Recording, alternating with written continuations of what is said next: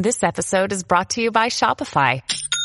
Forget the frustration of picking commerce platforms when you switch your business to Shopify, the global commerce platform that supercharges your selling wherever you sell. With Shopify, you'll harness the same intuitive features, trusted apps, and powerful analytics used by the world's leading brands. Sign up today for your $1 per month trial period at shopify.com/tech, all lowercase. That's shopify.com/tech. Elon Musk is now the largest stakeholder in Twitter. He bought 9.2%, which is just about $3 billion worth of the company. And I don't know if it means he can do anything, but he was just talking about on Twitter about free speech. He's on Twitter talking about the importance of free speech. Everybody was like, yo, start up a company. And Mike Cernovich was like, buy Twitter. And then Elon Musk was like, I'll buy a lot. A lot of people are saying Donald Trump should buy a stake in Twitter, but $3 billion, I think that's Trump's actual net worth, maybe a little bit less. So he couldn't buy 10%, but he could buy maybe one if you wanted to sink, a couple $100 million into it perhaps. But this is big. Maybe free speech will be returning to the platform. Aside from that, we got a big story on Black Lives Matter. Apparently they secretly purchased I think it was a $6 million mansion so they could film YouTube videos or something like that. And, man, the more we uncover about how they were, misusing funds, the crazier things get.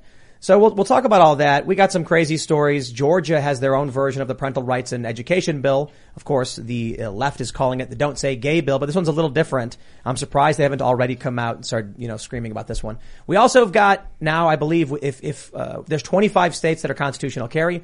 If Florida moves forward with their special legislative session, we could have 26 states constitutional carry. Let's talk about all this stuff and a whole bunch of other stuff, I suppose. Joining us to discuss these issues is Amber Athey. Hey, so glad to be here. Who are you? Shall I introduce myself? Yes. Great. Take it away. Yeah, so I'm the Washington editor for The Spectator, oldest magazine in the world. We started our U.S. edition about 3-4 years ago now. And as of a month ago, I was a radio co-host, but I think we'll get into the scenario there later on. You got fired for talking about Kamala Harris, everyone's favorite vice president. Yeah. And then I'm also a senior fellow at the Steamboat Institute. So you made a joke. I did make a joke. Never a good idea on Twitter, apparently. They were looking for something. You made an offensive joke about Kamala Harris. I did, yeah. And used an old slogan that apparently no one knows anymore. I'm sure everyone's like, I'm trying to tread carefully over, so we can save some of the story, but I'm sure everyone's like, whoa, what did she say? Was it really that They're like, bad? oh my God, she said something really racist, didn't she? No, considering the era that we're in, it was like totally not racist.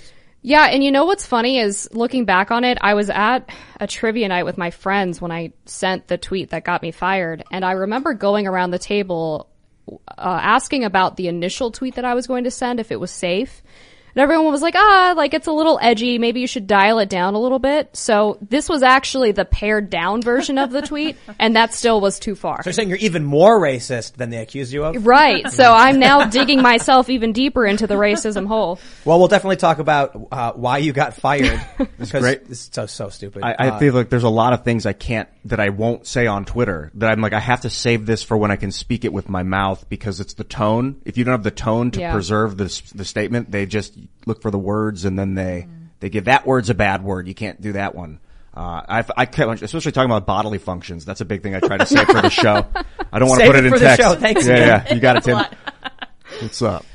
Yeah, hey, Ian is here. I'm also here in the corner. Thank you guys very much for tuning in. I'm excited for this evening. I always love my ladies, and I want to hear why she got fired.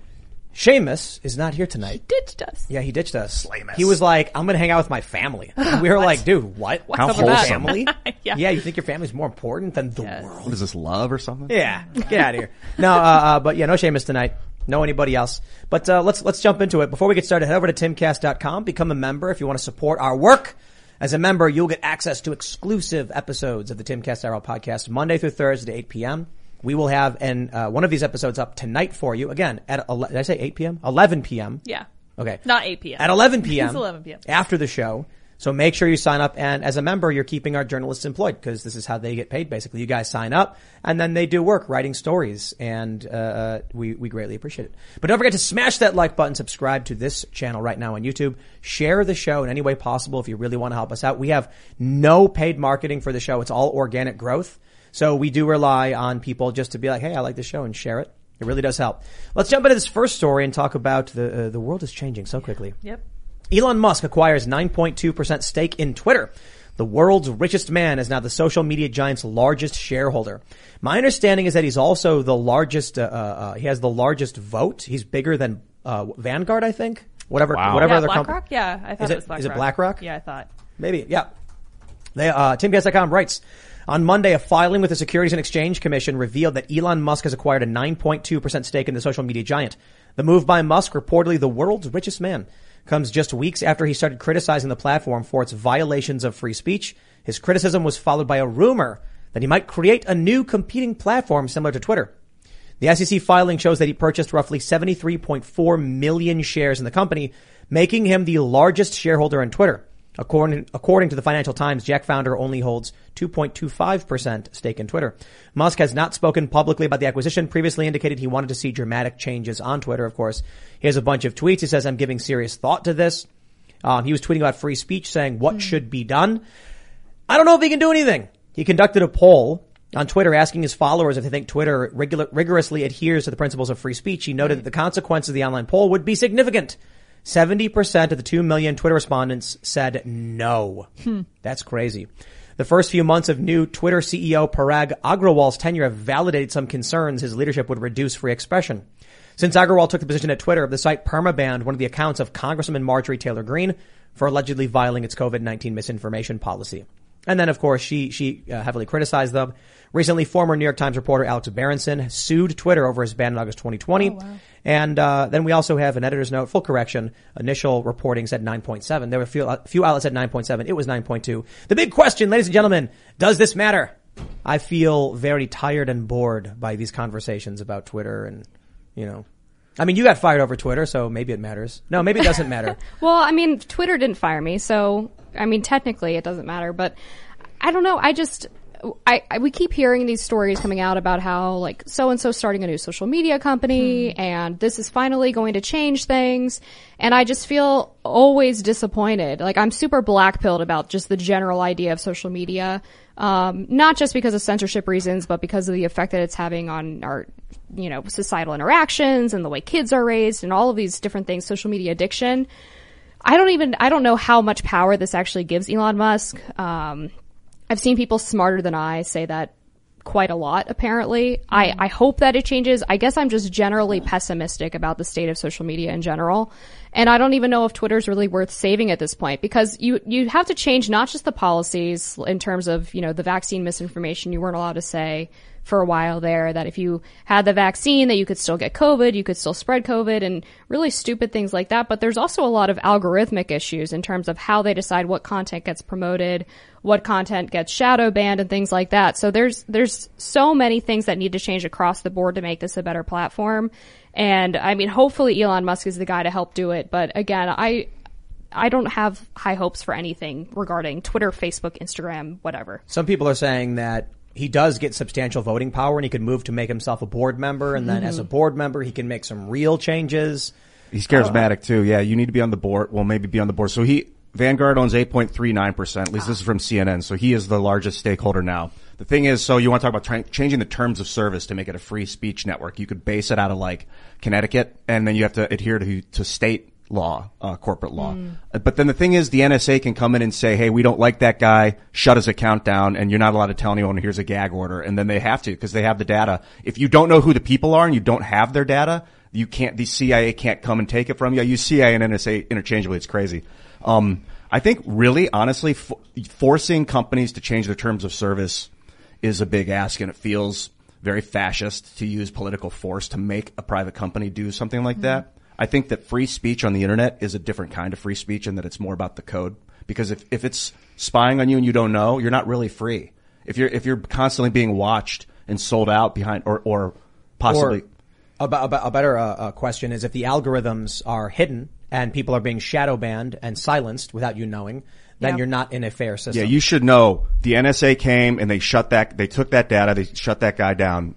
You should always know that stuff because you see it happen on the network. Yeah, and a lot of times Twitter doesn't even tell people why they're being banned. I mean, they say sometimes you're being removed for this tweet and you have to delete it, otherwise you're not allowed, you have a suspension. But sometimes they don't really tell people, and then when inevitably usually conservative and independent media go up in arms about what's going on, they say, oh, it was just a mistake. You know, somebody inaccurately flagged this tweet for violating terms of service. And so they're really not transparent about even when people are violating things, what specific policy they're violating or which tweet was the violation. Sometimes they'll say that somebody was getting around a previous ban by creating new accounts, or that their email address has multiple accounts registered to it. And it all just seems like they're playing these games to try to get around actually enforcing their policies fairly across the board. That's a good point. I think that if someone gets banned, if an account gets banned, that the ban reason should be on the blockchain for them for reference. With Lucky Land Slots, you can get lucky just about anywhere. Dearly beloved, we are gathered here today to... Has anyone seen the bride and groom? Sorry, we're here. We were getting lucky in the limo and we lost track of time. No, Lucky Land Casino, with cash prizes that add up quicker than a guest registry.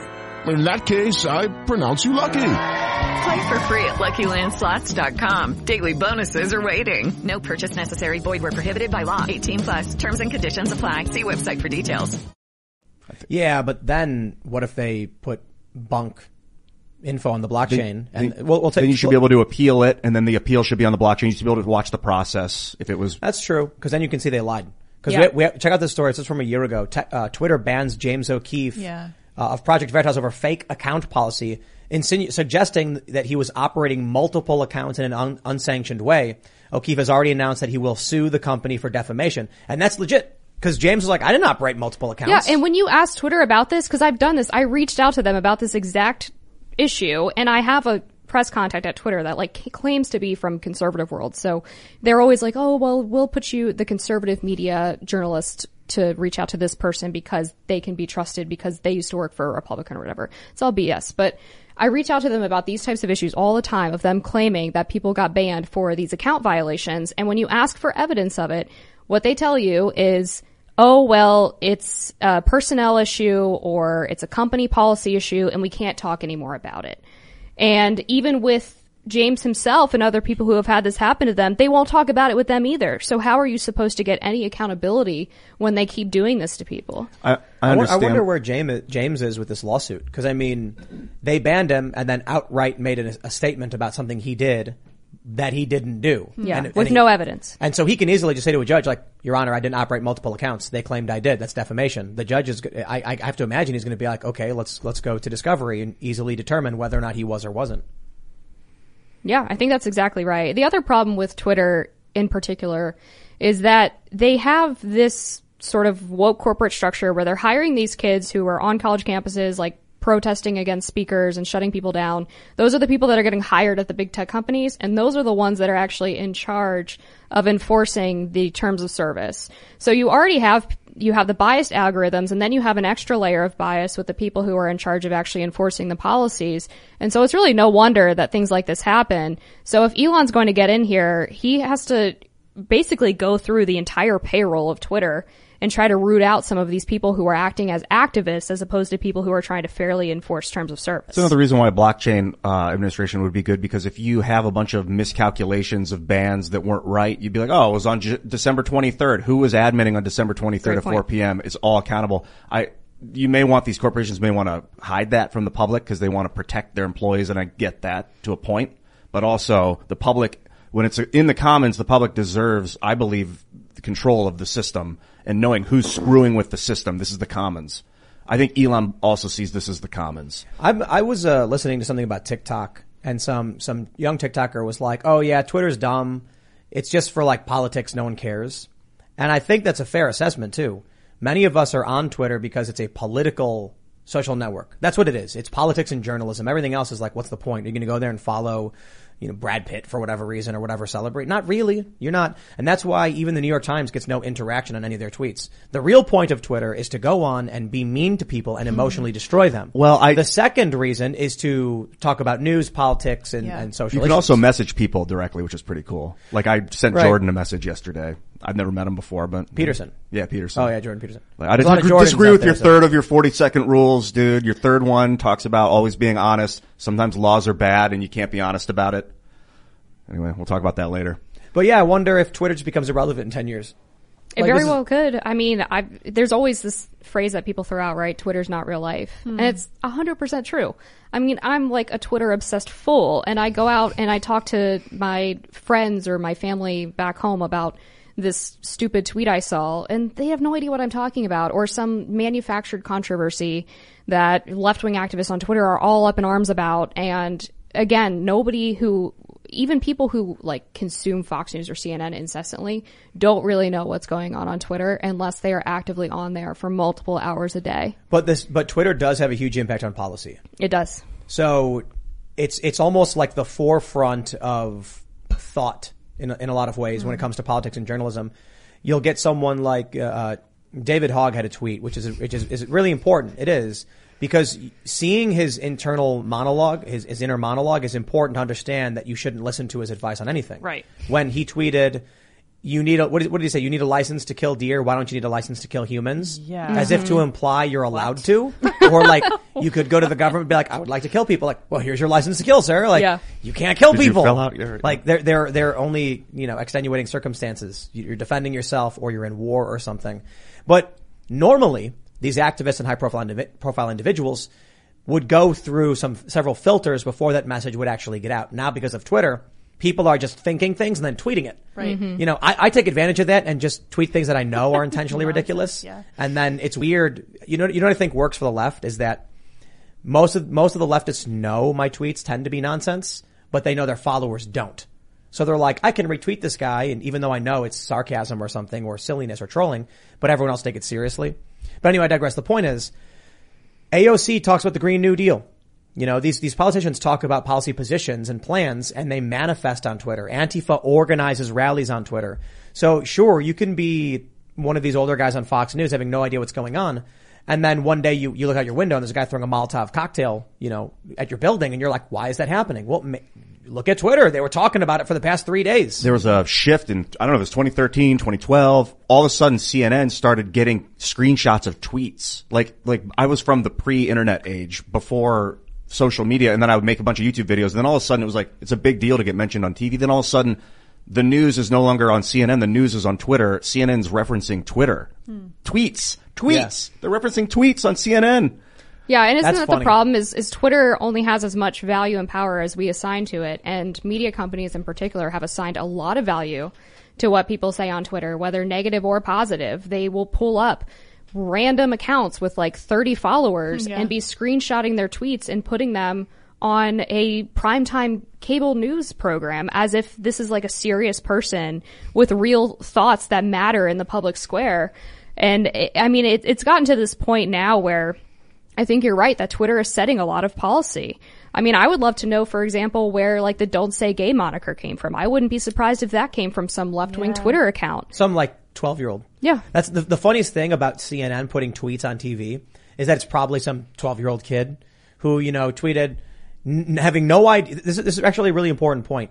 On Twitter, you don't know you're arguing with a 14-year-old. The dude who got Harry's Razors to dump Daily Wire claims to have been in high school. I wouldn't doubt it. And so just think about how insane that is. That some high school kid desperate for attention or to like have an impact because it's, it's trolling, right? You want to feel your pressure or your presence on the world. Sees a story, takes their account, and it'll be called like, Bro Dude 54. And they tweet, I think Joe Biden is the greatest president and Donald Trump was bad because, he was racist. And then CNN's like, here's a tweet from someone who matters. And it's like, it's just some 12-year-old kid who has no idea what he's talking about. I knew a dude who gave a fake interview to a local, there was a plane crash in Chicago. And this dude ran there afterwards and then told the journalist that he had seen it. He's like, oh yeah. He's like, I was here when it happened. And they said, what happened? And he just made a story up because he wanted to be on TV.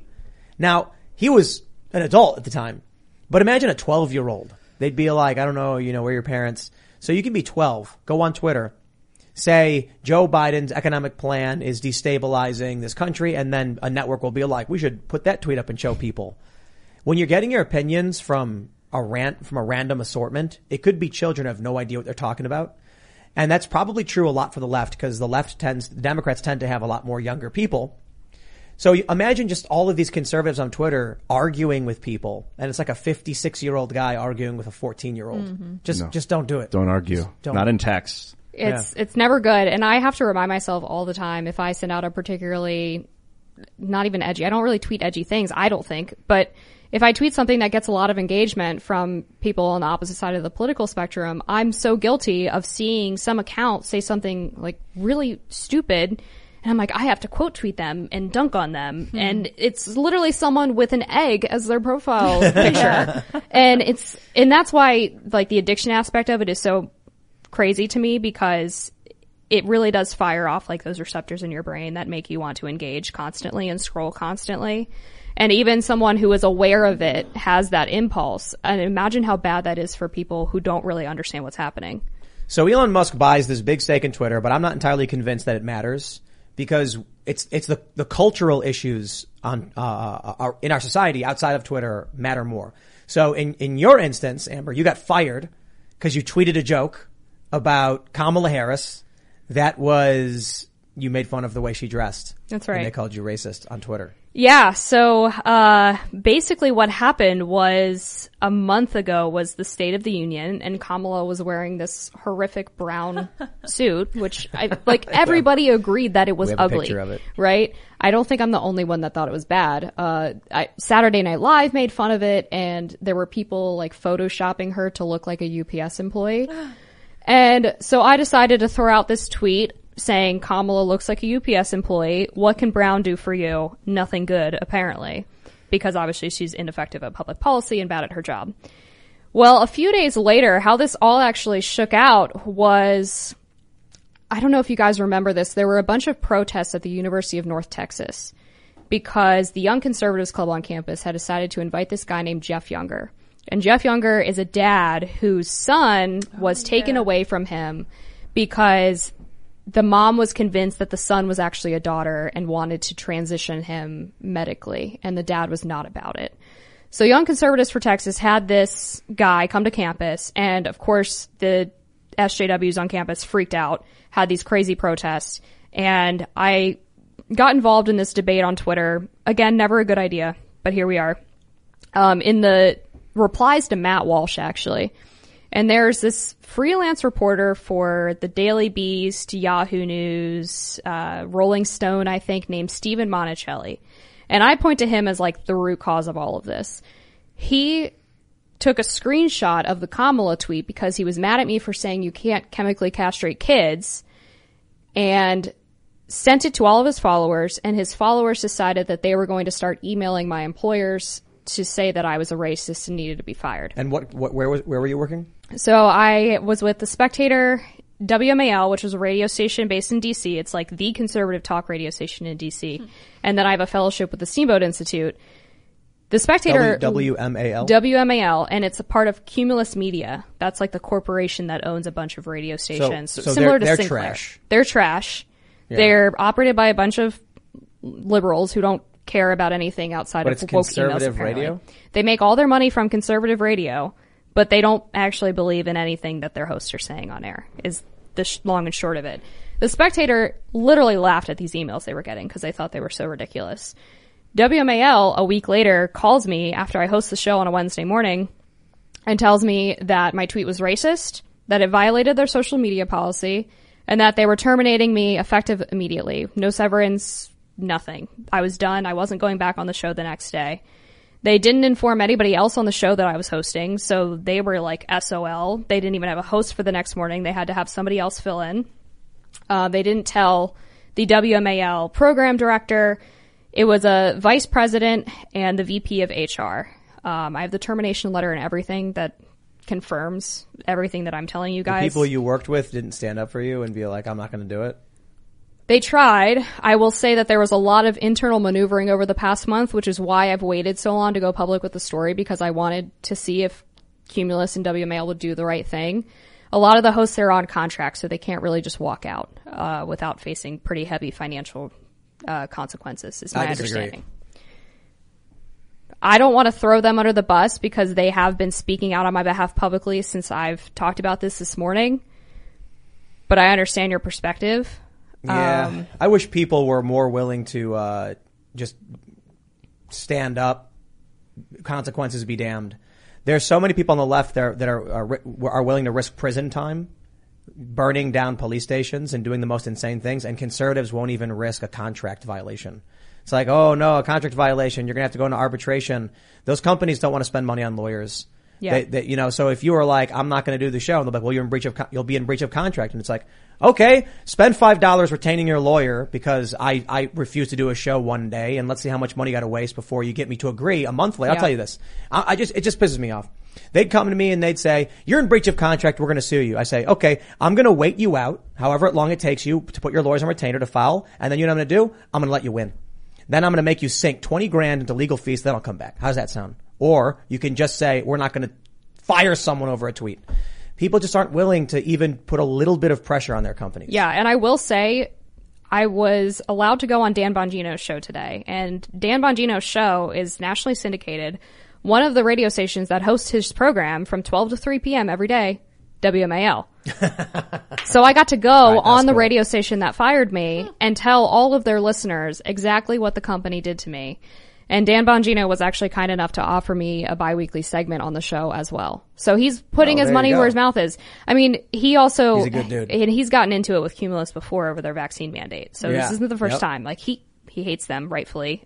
Totally understandable. If you've seen their like internal, and I can't go into too much because of the confidentiality agreement, I don't think they'll sue me, but I would rather not risk it.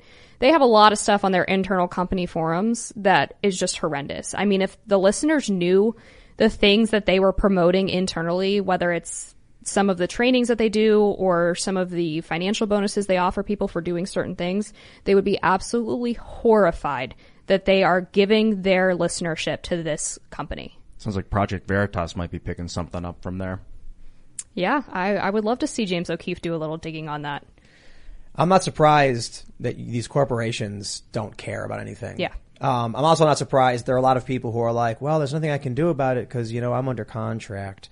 And I'm also not surprised that Dan Bongino is like, I don't care, let's do it. Because Dan is doing a lot to push back. He's invested in Rumble. Yeah. They've got something called Parallel Economy. Do you guys know about this? Only by name. Alternative financial transaction service. So cool. They're building, I'm a big proponent of, supporter of, and working towards parallel systems, right? For a while I used to talk about how it was dangerous. And this was years ago. I was like, if they keep banning people this way, if financial institutions keep doing this, you're going to make a parallel economy. You do not want that. Now we're here and it's like, okay, if that's what they wanted, we're past it. You've got to do it. So parallel economy, if you could do a subscription service and not have to worry about being banned by someone tweeting, oh, but they're racist or whatever. This company's going to be like, we don't care. And Dan Bongino, I believe he's an investor. I'm not entirely sure, but I know he's involved. So, man, at least we have people like him doing stuff. That's something. Yeah. I mean, if I were a host on that station still, I would be terrified about what could happen to me because you can't do political commentary if you can't make fun of a politician's outfit. Like, that is the most basic of things that you should be allowed to do. How are you supposed to go on the air and tell the listeners that you're committed to truth if you work for a company that censors you, if you get anywhere close to the edge, which I don't even think this was. To me, this is like one of the most clear-cut cases of just dishonest, bad faith, cancel culture bullshit. But that's how it is nowadays. Like, you can't say anything, and you have to be so anodyne and boring that it is literally destroying political commentary. I think people have been too complacent with corporations. They've gone too far. They're not people. Yeah. They need to be, that whole system needs to be shattered and it's regrown. Cultural, man. It's beyond, it's an aberration now. It needs to be changed. How many, ballpark, how many people, worked directly or indirectly with you? With me on the show, maybe 5. If those 5 people were like, we're all sick today, they'd be like, hire Amber back, apologize to her. Yeah. Instead, they're just like, well, I'm not going to do anything. That's the thing that people need to understand. It's not even about, stepping on the toes and trying to, cause some pain to the company who's playing BS. It's just literally being like, oh, we must have all got sick at the same time. I mean, we all work together, so it makes sense.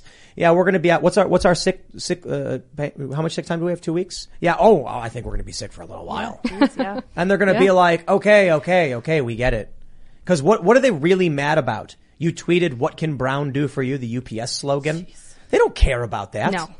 It's just, they are trying to avoid reputational damage, and they made a huge miscalculation because they thought that firing me was the easy thing to do. This would get the bad actors off of their back. They'd stop getting emails sent to corporate, and they could go and tell the CEO or whoever, see, we took care of this problem.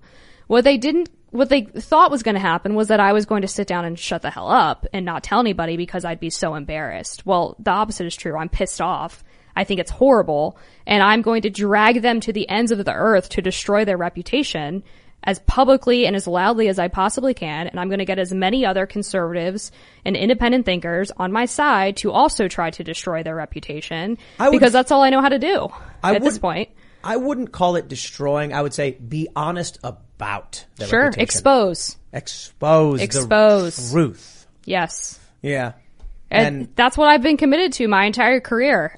So I don't know, like, what they thought that I was or who I was, but that's not it. Corporate media is such a joke. It's like you need your media run through a filter of an authoritarian corporation. Hell no. It's individual. Yeah. Now, people can go up there with the camera and get it done, man. You don't need these stupid companies.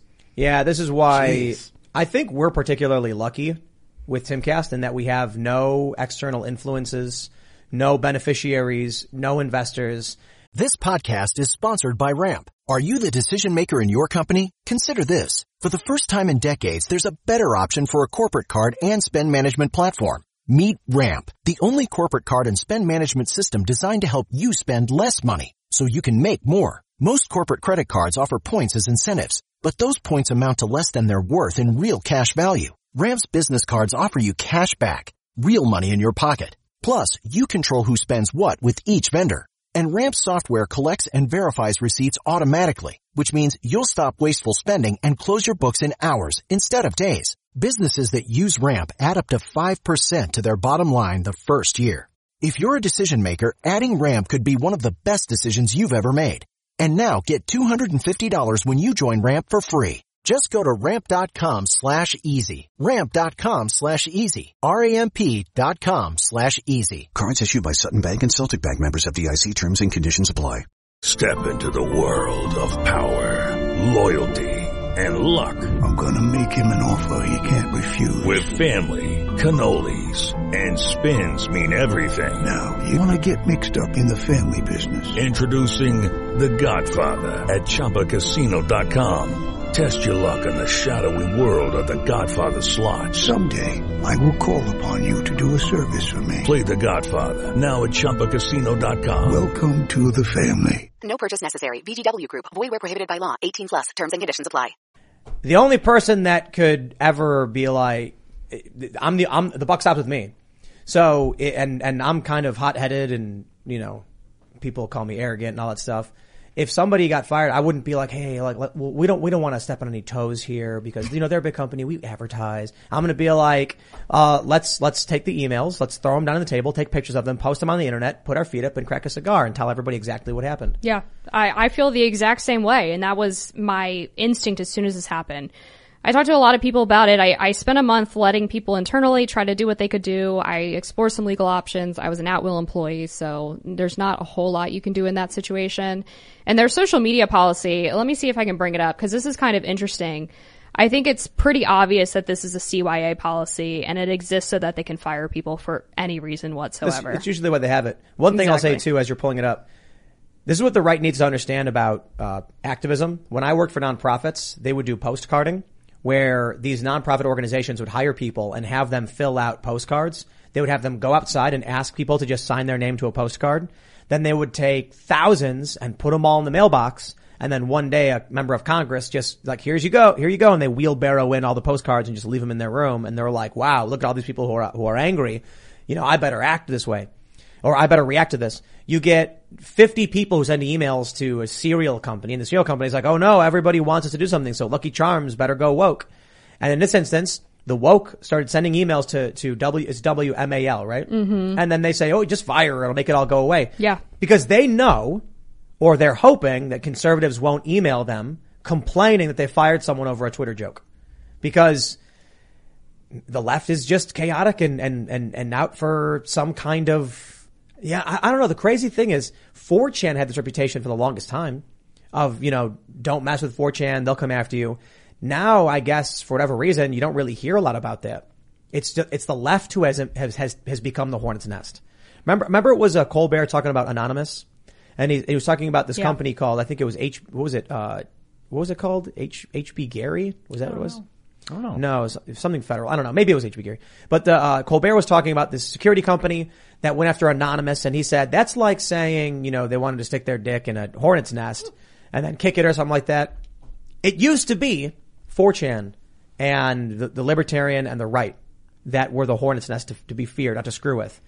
Now it's Antifa on the left because the corporations are terrified of them and the right doesn't do anything. What do they call it? Brigading? Is that what it's called? When you get a bunch of people to go do something? I kind of realized the power of that 2007, I think. Obama was running for office. I was like, oh, we can get this guy elected.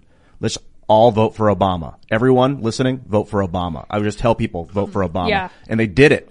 And then I was like, we could all pull our money out of the bank at the same moment on the same day. And I was like, I think it might be, is that illegal to call for that? No, I don't think so. So like, mad power. And then I started to get scared, like, oh, if I did that and crashed the economy, that could be very bad. Yeah. The power of brigading is real. And there are a lot of sort of more formal left-wing advocacy organizations like Sleeping Giants that were formed on social media and do these harassment campaigns. Media Matters is sort of infamous for going after people's advertisers. They basically managed to bully all of Tucker Carlson's advertisers out of being on his show, for example, because they just, for them, it's not obviously not about, oh, we really care about racism and sexism and homophobia and all that.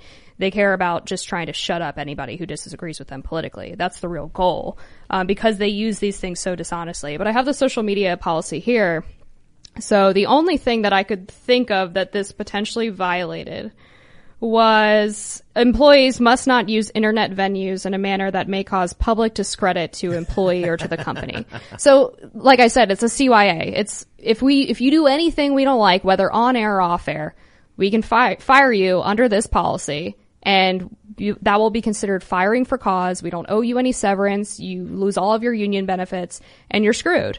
And then they probably assume that people will be scared by the confidentiality aspect of this handbook and not talk about it.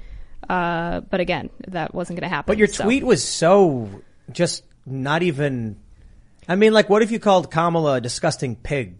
That's a good question. I think you would have been fine. I think, yeah. I think I probably would have been okay. It's the word brown. Yeah. The people have become that sensitive to this insanity. Yeah.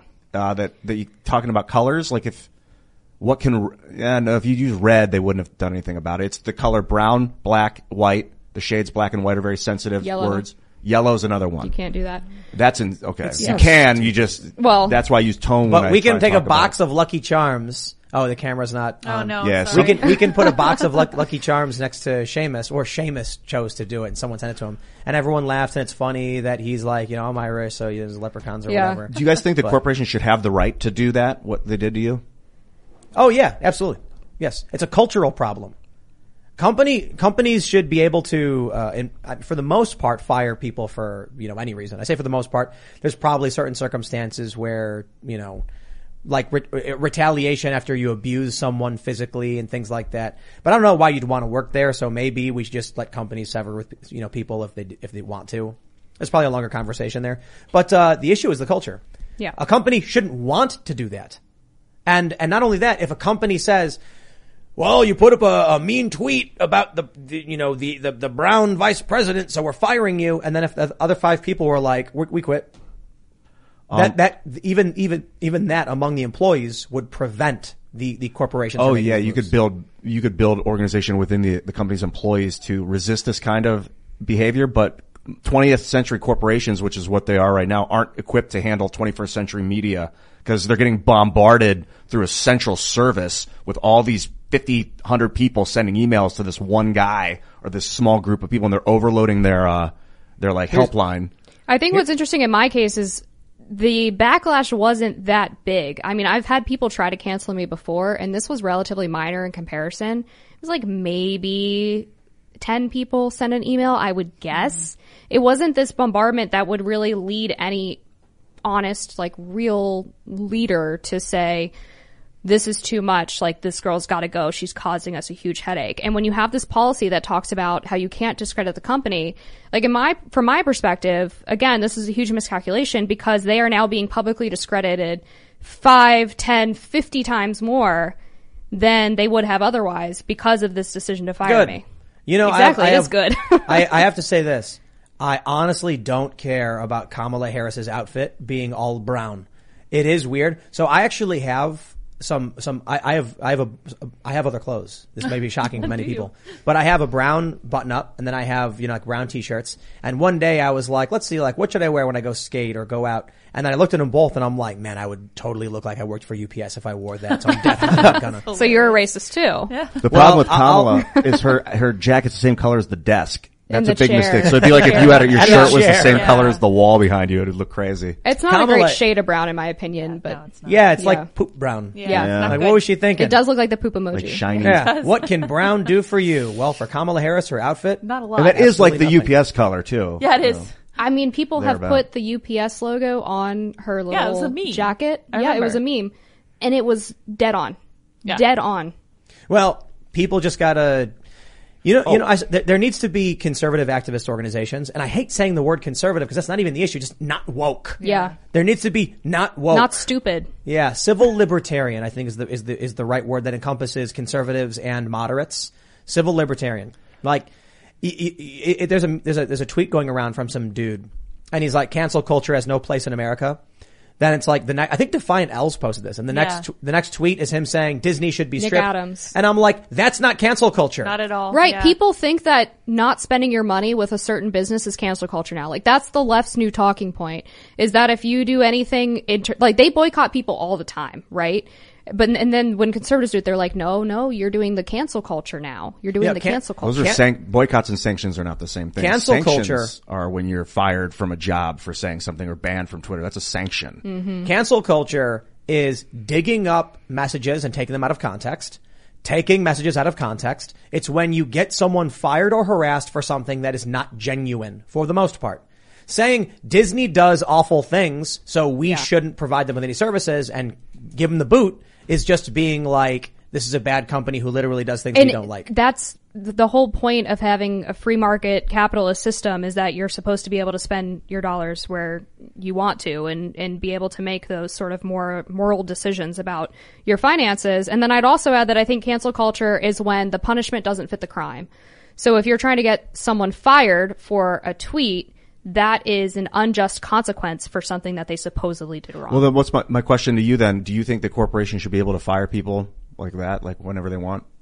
I mean, if I signed an at-will contract, so they're within their right to do so. I spend a lot of time on social media and thinking, like, should social media companies have the ability to ban whoever they want at any time? And I usually land on because I think ultimately what we're going to head towards is near infinite amounts of social media networks all working in parallel with different terms of service. All the different networks will have different terms, and all the code will be similar, so they'll all be interoperating. I just don't see that with corporations at the moment. I don't know how to stop these authoritarians from just destroying someone's livelihood at will. Did you guys see that story about, I think Lori Lightfoot is going to give away, was it 50,000 gas cards? Yeah. Mm-hmm. Yeah. And I was thinking about, that's kind of funny. Like, what do you call it when it's communism, but it's not for everyone? It's only for a randomly selected lottery. And I was like, is that Demar communism? Yeah, something like that. Like only 10% get to bask in the communism. Randomism. Welcome to our new government. Well, hope you roll a 1. Demarchy is random government. People are randomly chosen to rule. So I was like, Demar communism. Yeah. But anyway, I bring this up because I'm thinking, like, you know what we should do for Timcast is just whenever there's like layoffs, we'll just have everyone will have to hold a potato. And then whoever's holding the potato when the buzzer goes off is fired. And so everyone will constantly be throwing it, but like, if you throw it and no one catches it, it's yours, and we got cameras, we'll know. So you got to get someone else to catch it, and then everyone will be throwing it to each other, and then you never know. And then we'll just like never put the buzzer on for like a week, so everyone's just walking around throwing a potato around. That's slide into his pocket when he doesn't know. The appropriate way to do the corporate potato the whole time. All right, let's talk about this. Speaking of cancel culture, let's talk about people who should be canceled. From the Daily Mail. Black Lives Matter secretly used $6 million in donations to buy luxurious 6,500 square foot mansion with 7 bedrooms and parking for 20 cars in Southern California in 2020, where the leaders have filmed YouTube videos. Absolutely amazing. Emails show the firm wanted to keep the purchase a secret, despite filming a video on the home's patio in May. The news comes as the foundation faces federal scrutiny for alleged misuse of donation funds, and comes in the heels of criticism of co-founder Patrisse Cullors. Cullors, 38, came under fire last year for a slew of high-profile property purchases. She resigned after facing backlash from critics and supporters. And I'm willing to bet that if you go to any Democrat, activist, or left-wing person and say, hey, this is bad, right? They'll go, well, I mean, but so what? I mean, well, this is not Black Lives Matter. And it's just, you can point out the money's missing, that their address isn't real, that they bought mansions. This lady's got multiple homes, and they'll still just be like, but. Yeah. You see, I don't know if there's an equivalent. Is there an equivalent to like BLM on the right? Not really. No. Nowhere Black for you. Lives Matter is an aberration on society, and it's very unique. It's like a communist, aberration. Movement. It's a scam. It's a bold statement, Ian. Intentionally seeded. I mean, whether or not the communists wanted to create it, I don't think so. But it's very, it's been infiltrated. Well, and the person who's done a lot of good reporting on this, because I just want to give him a shout out. I used to work with him, Andrew Kerr. He's at, I believe, the Washington Examiner now. And he was the one who broke this story about last year, Black Lives Matter has this like $60 million war chest, essentially. And he found out that there was no one in charge of it for 8 months. Like, nobody knew where this money was, what they were doing with it, who actually had access to it. And then Patrisse Cullors, who had resigned over buying all of these homes and the backlash that accompanied that, claimed that there were 2 other people who were supposed to be in charge of BLM's finances. And then they found out that those 2 people had never even officially taken over that position. And they still haven't provided any answers. They've tried to delay the reporting of their previous fiscal year finances.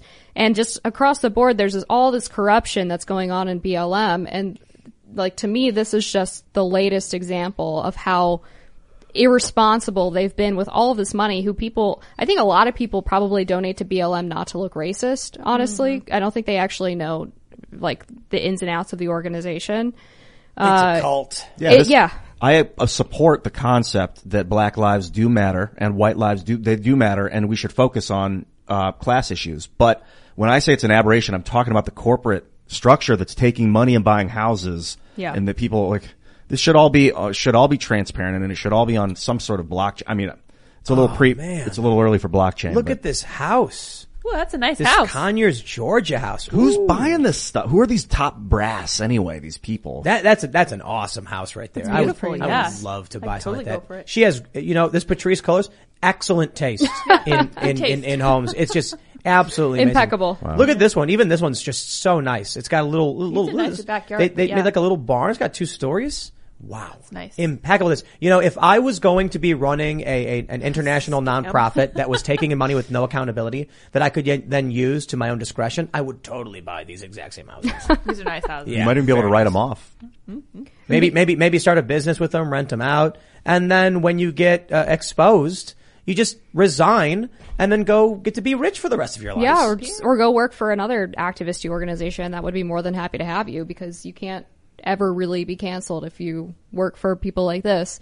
And I think it's interesting that Black Lives Matter they started out trying to claim that they were all about like the police brutality issue, and then they started bailing out like actual criminals. So I don't know if you guys remember the story a few months ago, I think it was. There was a situation in Louisville where this Democratic activist who was planning on running for like city council or something, his name is Quintez Brown, he tried to murder a mayoral candidate. Oh yeah. And was locked up for that. And apparently he was upset that this guy who was a Democrat like wasn't left wing enough for him.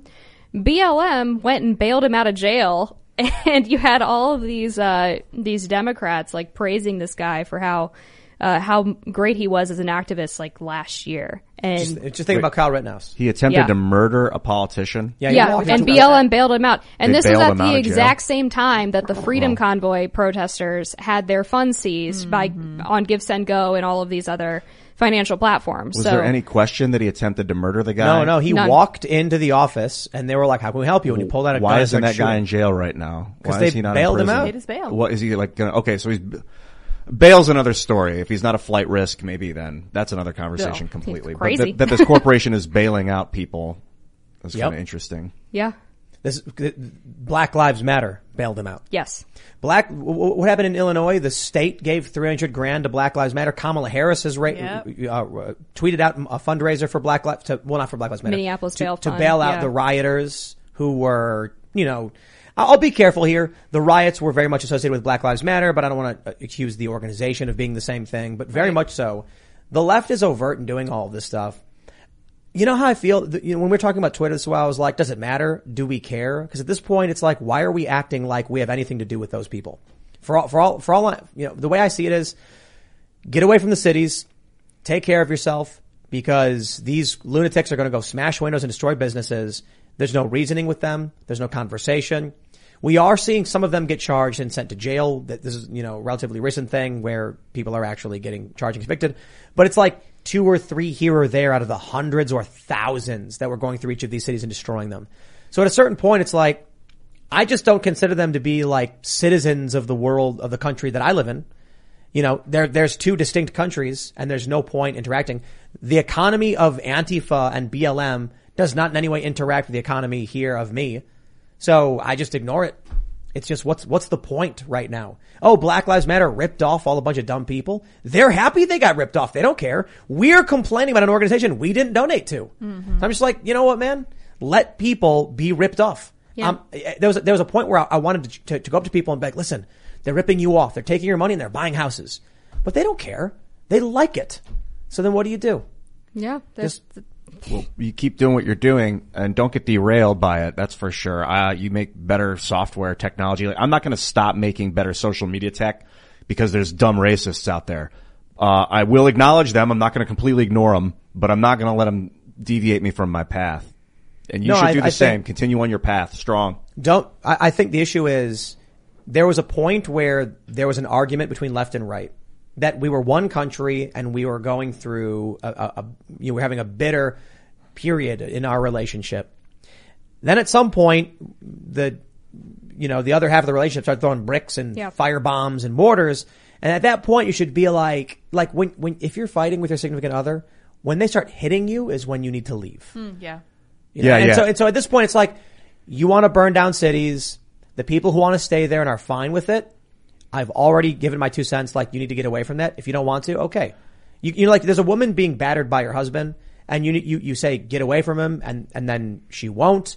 At a certain point, you're like, I've tried what I can try. If she won't leave, what am I supposed to do? Yeah. And this is one of the things that drives me absolutely crazy about a lot of fellow conservatives is that they still like desperately want the approval of the left, whether it's like corporate media. I mean, for example, I'll go back to the Trump administration. One of my biggest complaints with them was that they were constantly feeding scoops and, leaking to the New York Times and the Washington Post. And it's like, why are you constantly rewarding the people who hate you? No matter what you do, these people are never going to think that you're a good person. Right. They're never going to accept you. They're never going to think the way that you do about issues or policy. They're always going to think that you're evil. And yet constantly, so many people on the right fall into this trap of thinking, if I could just do this one thing, I could change their mind.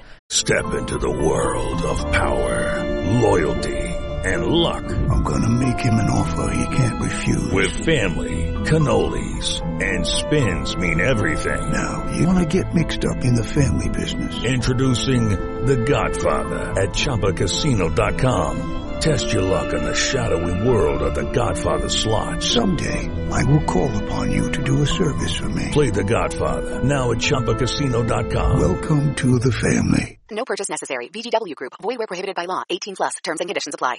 This is part of the reason it was so frustrating to me to watch Trump try to get on the side of the media. Yes. And he would make fun of them and he's like, oh, line mainstream media or whatever. But and at the end of the day, he was like, well, I really actually do care what the New York Times says about me. He kept doing sit-down interviews with them. Exactly. Why was the Trump administration inviting people from CNN to go have background briefings with administration officials and letting them have exclusive quotes in interviews and stories? It's crazy to me. It was Trump's nostalgia. Yeah. Why didn't Trump get on Gab or Minds? Why didn't he do a daily YouTube video blog? I mean, he had everything in front of him, but he's from the 50s, 1950s or whenever he was born. Or he didn't have anybody in his administration who could tell him, like, hey, you That need too. to directly connect with people better. I think it was kind of both, right? I think part of it was that he longed for the days when he was adored by the media and was this, superstar that could do no wrong, and people really glorified him. And then it was also the staffing issues, where he did have a lot of staff members who were either actively undermining his administration or just really stupid and not very good at their jobs. Well, ignorant. That's a good way, because they just didn't know about the technology. They didn't know how to do it. Is it not sure? necessarily stupid? They might have also been stupid. I don't know. This is one of the reasons why I'm more interested in a DeSantis 2024 than a Trump 2024. Because DeSantis and I've been told it's his wife. They're very savvy with what's happening culturally and on social media. Great team. And so I look at that and I'm like, could you imagine how DeSantis would handle the press? Look, they're going to smear him. They're going to try and destroy him the same as they did with Trump, but he's just better at it. And to your point about like a daily YouTube video, that's something I could imagine a DeSantis administration actually doing. Not necessarily that way, but doing something more active on social media for directly connecting with people. I think the issue with Trump is that politically he's in the right place for so many Americans, but he's just very old and he was getting bad advice. I wonder if DeSantis would be a lot better with the media because they've never liked him. Whereas Trump, he had this long spell where, he was on The Apprentice and he was just big and rich and famous, larger than life personality. And they liked him. They ate it up. They wrote all kinds of stuff about him even before he was running for president. I remember Melania Trump being on the cover of some dumb magazine when she got married to him with her glorious dress. And I was like, never again would we see this once he got elected. And that has to sting. Especially for a guy with an ego like that. But I think DeSantis would get it in the bag. It will be really awesome, though, if Trump wins in 2024. And then that means he wins with the help of people who voted for Biden in 2020. Yeah. Just to prove a point. Yeah. Right. Just to be like, hey, all those people, yeah, Biden was bad. It'd be like Obama voters. Yeah. But real quick, that also means some of these people are going to refuse to vote for Trump out of the personal ego. So they might be like, I can't do that. I can't have been that guy who was like, Trump is worse than Hitler and now come crawling back to him. I refuse. I will never admit that. You get to DeSantis and they'll be like, oh, well, I mean, I was always against Biden and DeSantis is better. So yeah. The other thing that makes me nervous about DeSantis, though, is that I think there have been a lot of more establishment-y and never Trump-y type people who are 100% on board with DeSantis. And that makes me a little bit nervous because I worry that people who were really on board with Trump, particularly the people who moved over from the Democratic Party, the Obama voters, who would see that as a bit of a betrayal. Like, why am I supporting the same guy that these people support? And I wouldn't want to jump away from Trump too quickly because I think a lot of Trump supporters did have a valid reason for liking him in particular, even over other people who support some of the same policies, because he really was a trailblazer for the Republican Party in terms of a lot of those more populist-y, nationalistic policies, and also just speaking the way that he did. I know a lot of people who said, I've never heard a politician talk the way that I talk, like at the shop with my coworkers or in the locker room with my friends, things like that. And that cult of personality is, like it or not, really important in politics. Downside of that, I agree. I like the way he talked. He said some crass stuff, but I like that he was honest and just off the cuff. And then it's day one, he started reading speeches. He'd come on TV and he'd be talking like this and like that. And that's not Trump. That's not Donald Trump. That's not how he talks. And it was he just got filed into the machine. It felt like day one. He had John Bolton on staff, and I don't want round two. I'll be honest. Not right away, Bolton, but I think it was Sheldon Adelson told him Trump to do it, and Trump was like, okay. And I guess my understanding is he legitimately thought it was going to be a good idea. That just goes to show that Trump really did not know what to expect when it came to the swamp. Well, he had Reince Priebus as his chief of staff. I would imagine if you were going to do it and do it right for real, you'd have to have your own way of doing it. And there'll be tons of people being like, no, don't do it that way. No, we got to stop him. And you'll be like gone and away from them. They can't even find you because you're doing it the way you want to do it. And what I understand is there was a plan for the second term to root out a lot of the people who were undermining Trump. So like John McEntee was placed in charge of personnel towards the last year, and he was basically compiling like a hit list of employees that were not loyal and needed to get the hell out. Too late. And yeah, it was too late. And like Amanda Milius was in the Trump administration. She's spoken about changing federal rules so that you can fire non-political appointees more easily and things like that. Yeah. So, I mean, there's a lot of ways that this could be done better. I just hope that if Trump were to run again, that he would be listening to the right people this time around and make those decisions more wisely. I think we do another Trump 2024. We do another Trump run with 2024, and then after Trump, you get DeSantis. Yeah, it's like inevitable. Yeah. I mean, do you think that we can handle that the country can maintain with cult leaders like this, like a singular leader over and over and over again? You think we can No. hold Trump, together Trump as would a have union only with 2 it? terms. I fear He's not that a cult leader if he only has 2 terms. I fear Same that thing having a with the president. central leader is a vulnerability that the country can't handle. Well, having a decentralized leader now isn't any good either. Well, he's a centralized authority. He gets all the rules go through him. No, and, actually, but what I mean is that he's not the head honcho decision maker of his administration. I disagree. Do you? And I think this actually plays into Ian's point. Biden is, and he's insane because his brain has deteriorated to this point. But I think, look, Kamala Harris, 11 staffers have quit on her. She is just sitting there spinning in circles, confused and blabbering, making no sense. There's no real leadership in this administration at all. I genuinely think that there's a combination of 2 things. People exploiting the opportunity and just doing what they want because Biden's out of it. And people who are like, what should we do, Joe? And Joe's like, you gotta, next row wrestling, and you gotta pay for the war crimes. Do what and the then young they're like, people want. and then he gets up and he goes, get it done. And he walks out and they're like, I don't know what next row wrestling means. What do I do? I legit think that, some people believe that he's a puppet. And I'm like, no, if he was a puppet, there would be a plan. If somebody was in charge, there would be a cohesive string of events. Do you think it's possible, though, that there's more than one person directly underneath Biden that are competing for that decision-making ability, like Ron Klain or? Yes, but that's kind of my point too. That they're still beholden to Biden in a certain way, and they're Biden is the central authority, and as a next Nell Resent, Batacaf care, tuning on a Shabbat of pressure, and whatever garbled word garbage she said, president. They're unable to pull the trigger on things without the president's approval. And the president is just basically a walking corpse at this point.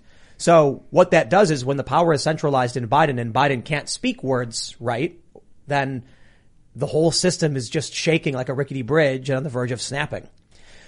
I disagree with the idea that Trump is a cult leader or a cult of personality. Trump is just a leader. Well, he came out and he said, these are problems. And a bunch of Americans were like, we agree. No one's dealing with those things. And so they said, I'll vote for you. I meant more in the general sense of the way our system's structured, that we vote for our hero, that our popularity contest to put someone in supreme power is like a cult. It's like we call it the government, American government, but it's a cult where we choose our leader. And then we're all like, we're all surrounding the leader. It's, but it's not. You're overlooking Congress, it. Senate, the Supreme They're Court. there. They're important. Yeah, I mean, too. the executive doesn't have as much power as people think. But I think what's interesting about Trump is that it was almost the opposite of a popularity contest because people almost voted for him because he was unpopular. Like, I don't think Trump was the guy that. I mean, if you go back to like the Bush election, people were like, "Oh, I'd rather have a beer with Bush than Kerry," for example. Is that really the case with Donald Trump? Like, I don't know. I think a lot of people held their nose and voted for Trump, and it was kind of the opposite of a popularity contest in that way. Well, it was like but despite. I guess that's right. I mean, it was almost like despite his personality, we will vote for him because we like these particular things or we like the way he speaks. But name recognition. I was at the airport. I was at a airport. I think I was in Texas. And I went to the lounge at the bar and there was a woman and I asked if I asked her to turn off CNN or something and put on Fox. And then she said something about, I can't stand it. We started talking a little bit. There was a guy sitting to my left. And then all of a sudden we were all talking about politics. She told me that she was like, look, I was for Bernie, so I didn't like any of these people. Biden's terrible. And I'm like, here. I felt that way in 2016, but I think Trump at least did stuff we've never seen before, or at least in my generation. The guy to my left chimes in and he goes, I voted for Trump and I'll vote for him again, but I wouldn't invite him to my house for dinner. And then we all laughed. And I was like, that's kind of the way I think a lot of people felt about it. He was like, he's a good president, but he's kind of a dick. And I'm like, yeah. A lot of people were like, we recognize the problem of Trump, but he's and that's doing why things. The left went so hard on the suburban women vote in 2020, because they really wanted to emphasize Trump's personality defects. What I think the Trump administration or campaign rather did wrong in their response was they tried to win over like white liberal wine moms by talking about criminal justice reform and like everything that they're doing for opportunity zones, when they should have been talking about how like Trump could stop the riots before they got to your neighborhood. Like they misunderstood the solution to what the left was telling people about Trump's personality. And he could have leveraged that, I think, in a much more effective way on the campaign trail. But, playing into your point, Ian, about cult leaders and centralized authority, I think if you look at one of the most important issues in the culture war, gun rights, you can see that centralization doesn't have anything to do with its culture. Georgia is about to sign into law constitutional carry, which will make it the 25th state. And I want to state for the record a correction, because I was right when I was on Joe Rogan's show in November. I said I think majority of the country is constitutional carry. And then Joe was like, no, that can't be right. And I was like, yeah, I'm pretty sure. And then Jamie looked it up and it said 13 states. And I went, only 13? That doesn't sound right. That was a very old number. It was 24. I believe it was 24 at the time. Yeah. 24 states had it. It may have been 21 at the time, because in the past 4 months there's been a wave. That's really cool. But 21, better than 13. So I was wrong, but not that wrong. And I want to make sure that everybody knows this. Georgia is about to sign into law constitutional carry. Yeah. Ron DeSantis is talking about a special legislative session which may include constitutional carry, which would mean 26 states. Woo. Permitless, conceal and open carry. You walk in, you're a resident. Some of these states are constitutional carry. I think constitutional carry applies to non-residents as well at a certain age limit. It's like 21. That means you can, if you're in Texas and this, and then I think Louisiana doesn't have it, but if you go from Georgia to say Mississippi and they're both constitutional carry, you don't got to worry about crossing that border. Right. Yeah. This is a huge cultural change and victory, showing the sentiment of the American people that the federal politicians don't matter. When regular people vote for state reps, for state senators, for local politicians, your state can do right. Seeing all that happen shows just how important it is that we utilize and pay attention to our decentralized political system and don't stay heavily focused on just Trump winning. That is to say, good, vote for Trump in 2024 if that's what you want, but make sure you're voting in the primaries right now. 2022 midterms are coming up, and it's not going to matter if people set up the primaries, because you're going to get a whole bunch of rhinos, neocons, establishment, uniparty garbage. But yeah, the constitutional carry thing has me super excited. Yeah, me too. I mean, I'm a gun owner myself. Well, actually, I recently lost them on a boating accident. It was very tragic, but I love guns. Grew up with guns. And like, I'm a huge proponent of maybe having classes in school where students can learn gun safety. I think that would go a long way towards making people feel more comfortable with gun culture if they didn't grow up with it. Did you see? I think it was like Alaska or something. Yeah, they were doing airsoft training. In the I gym. think that is awesome. I mean, what? No, it's terrible. Why? Those kids should be outside with 22s. Okay, all right, you got me. They shouldn't be using airsoft in a gym. That's a good way to. They should be outside with Ruger 1022s.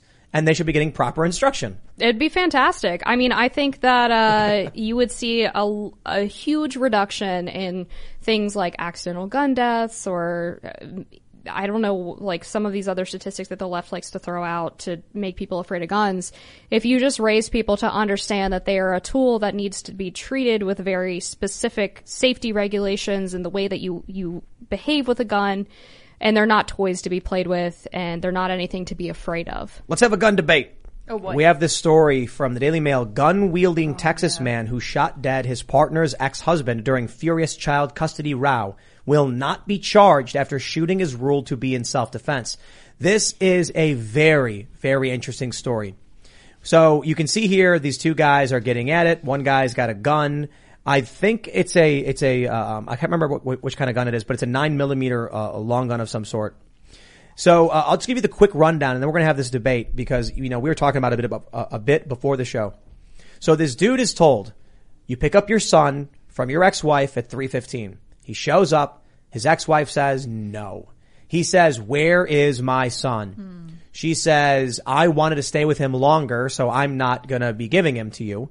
And he says, in fact, he basically is like, I'm here because the court says 3:15, he is mine. I come here at 3:15. And then he goes, I'm going to drag you all, you, Anne-Marie, and so to court. Right when he says this, his ex-wife's boyfriend comes out with the gun and comes on the porch and tells him to get out. The dad gets up in his face, doesn't use his arms, and starts saying, oh, are you going to shoot me or something like that? The dude with the gun fires one into the ground. Then they tussle, spin around. The dad pushes the homeowner a few feet off his porch. And the homeowner, his wife's ex-boyfriend, or his wife's current boyfriend, his ex-wife's boyfriend, immediately raises the rifle and goes pop, pop towards his own house, hitting the dad twice, killing him instantly. I believe it was instant. Now, the court is saying he is not going to be charged with a crime. This one's tough. Cause on the letter of the law, I'm torn on this one. Was he acting in self-defense? Did he have a right to shoot and kill this dad who was coming to get his son?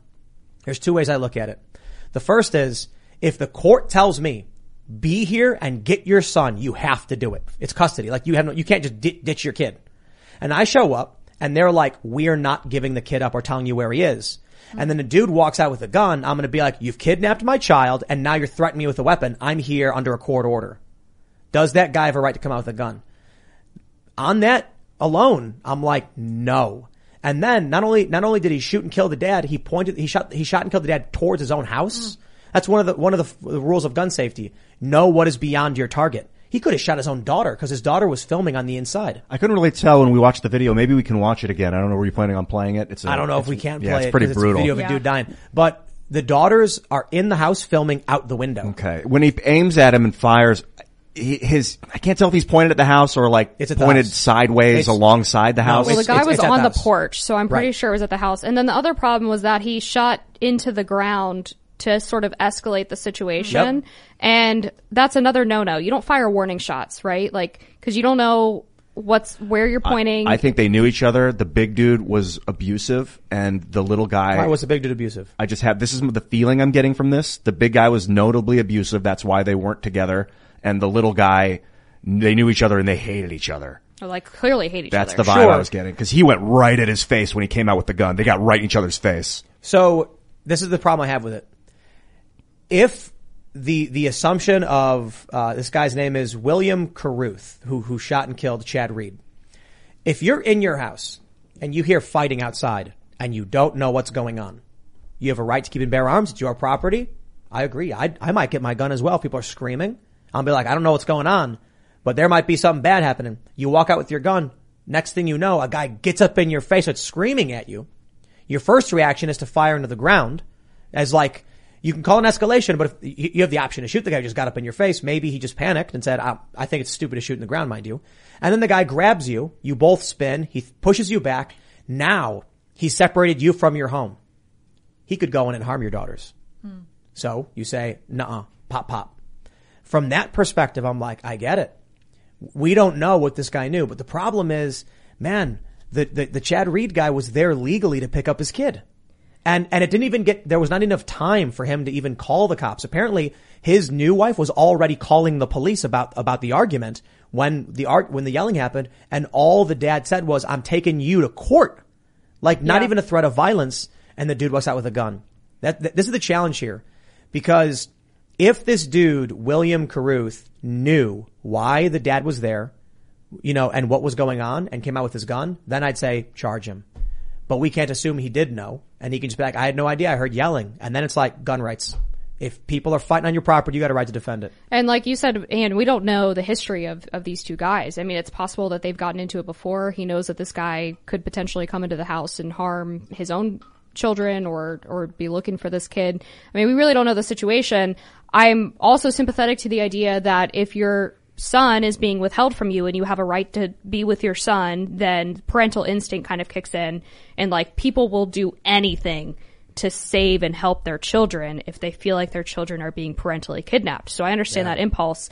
At a certain point, though, you have to be smart enough to think, if I get myself involved in this situation, if I'm trying to grab this guy's gun, whatever, am I better off trying to be the better person and retreat and potentially save my life and get the court or the police involved, as opposed to trying to start this fight that you're not going to win because you don't also have a weapon? I mean, it's a difficult situation. I don't really know how, like, who is right here. I mean, maybe they both were wrong in different ways. But it's tough because, like, do you send a guy to jail because he pulled a gun on his own property because a guy was yelling and then a guy got in his face? But then I'm also thinking about, if the court orders someone to be there and you come out, like, imagine if this guy was a cop who's instructed to be there for law enforcement purposes, and you walk out with your gun and the cop rushes you. I guess it's different. My issue is just like, this dude is trying to get his child, and when the wife is saying no, and he's like, my kid's been kidnapped, a dude then comes out with a gun. And at that point, I'm sure the dad's like, you've kidnapped my child and are threatening me with a rifle, with a long gun. Like, yo, I'm surprised all he did was get in his face. Well, he also chest bumped him, which is aggravated. That's what I mean. Call it aggravated assault. All he did. And then he touches the gun too. He touches the hand that's on the gun, which basically is that dual possession at this point, like the Ahmaud Arbery case. You know, if you put your hand on the weapon, that's basically you're telling me you're going to try and take it out of my hands. But not when they separate and the dude goes pop pop. Mm-hmm. The challenge is, do you really blame a dad for getting in the face of a guy who walked out with a gun when his son's missing? We got to talk about what's legal and what's right. That's the thing. Like, morally, I don't think that he was necessarily wrong, but legally, I don't know that even if somebody has your kid, if you're allowed to go into somebody else's home or try to grab that, like, I don't know what the legal situation is there. Definitely not. If someone ever comes out on their front porch with a rifle and tells you get off their property, get off their property. Right. You go to the truck and you call the police. I mean, you're asking for a bad situation at this point. Not to victim blame, but I think that's the best we can do, to be honest. Yeah. That he should have immediately backed away and said, I'm getting the cops, and the cops would have come and he would have won the fight. Exactly. The cops would have been like, you are illegally withholding a child. You can't come out here with that weapon. Go back in your house. And guess what? He would have probably gotten more custody of the kid if he had let this play out, because they would have been accused of endangering the child as well. Yeah, that split second of the dad walking up to do with the gun. You see him snap when the guy comes out with the gun. He just goes right in his face. Like, he wants to fight that guy. Man. Yeah, because if his kid it's his son, man. It's like he doesn't even care about the kid anymore. He just wants to hurt the guy. Well, this was like almost inevitable to me, the way that these guys were so quick to go after each other. Let's get to the dark part. The dark part is the mom has the kids living with the dude who killed their dad. That's nuts. And apparently the kids were like, this is your fault. This is almost like these kids are probably going to hear this show someday, man. At this point, it's like, I'm sorry, guys. I mean, I'm here for you. Apparently the kids are like really upset. As they should be. I got to be honest. If it were me when I was a kid, I would have ran away. Yeah. No joke. I'm not gonna. There's no way I'd live with the dude who killed my dad. Well, now I don't know enough about the conversation because that guy might have been really abusive. But you said the kids. I mean, it's still their dad. No, they're apparently saying like it's your fault. Wow. It's a crazy story. This is America. It's so traumatic, and they're aware that Kyle Carruth shot and killed their father in front of their mother, stepbrother, and myself. A judge denied the petition for custody. So this is the dead father's new wife. She was trying to get custody, and they were like, "No, you're not a blood relative." So the kids have to live with the dude who killed their dad. There's so much with our custody system that is at fault here too, because like the default would be you have to go to a blood relative is obviously super problematic when you have family members that are not fit to raise children. And I think it's really unfortunate that you can't assign to like a family friend or a distant relative or something like that in a situation like this, where clearly these kids are living in a traumatic, potentially abusive situation, and yet you can't separate them for whatever reason. It's another reason why I think, for example, like a lot of the impulse to always give custody of the children or majority custody to the mother is not always the best policy either. So there's a lot that needs to be reformed in that system. Maybe if they had gotten this right from the beginning, this issue wouldn't have arisen to begin with. Man, I suppose the challenge is the moment that Chad Reed was on the porch with access to the house and Carruth was off the porch with no access to the house, that's where it becomes justification. Because now he's in between Carruth and his daughters. Yeah. Is it not justification if you're just like, get off my property and then the guy... I don't know if it was Carruth's daughters. It might have been Chad Reed's daughters. Ooh, I don't know. Yeah, it might have been his kids. I'm not entirely sure. Yeah, I guess there's some context we would need to pull up. I think it was his. It might have been his kids in there. I'm not entirely sure. If it was Chad's daughters, then that would have made this guy with the gun more callous about pointing it toward the house. I think that actually kind of makes sense, which I would think would then be an argument for not ever leaving those kids in his custody ever. These poor kids now, I don't know where they end up. It's so sad.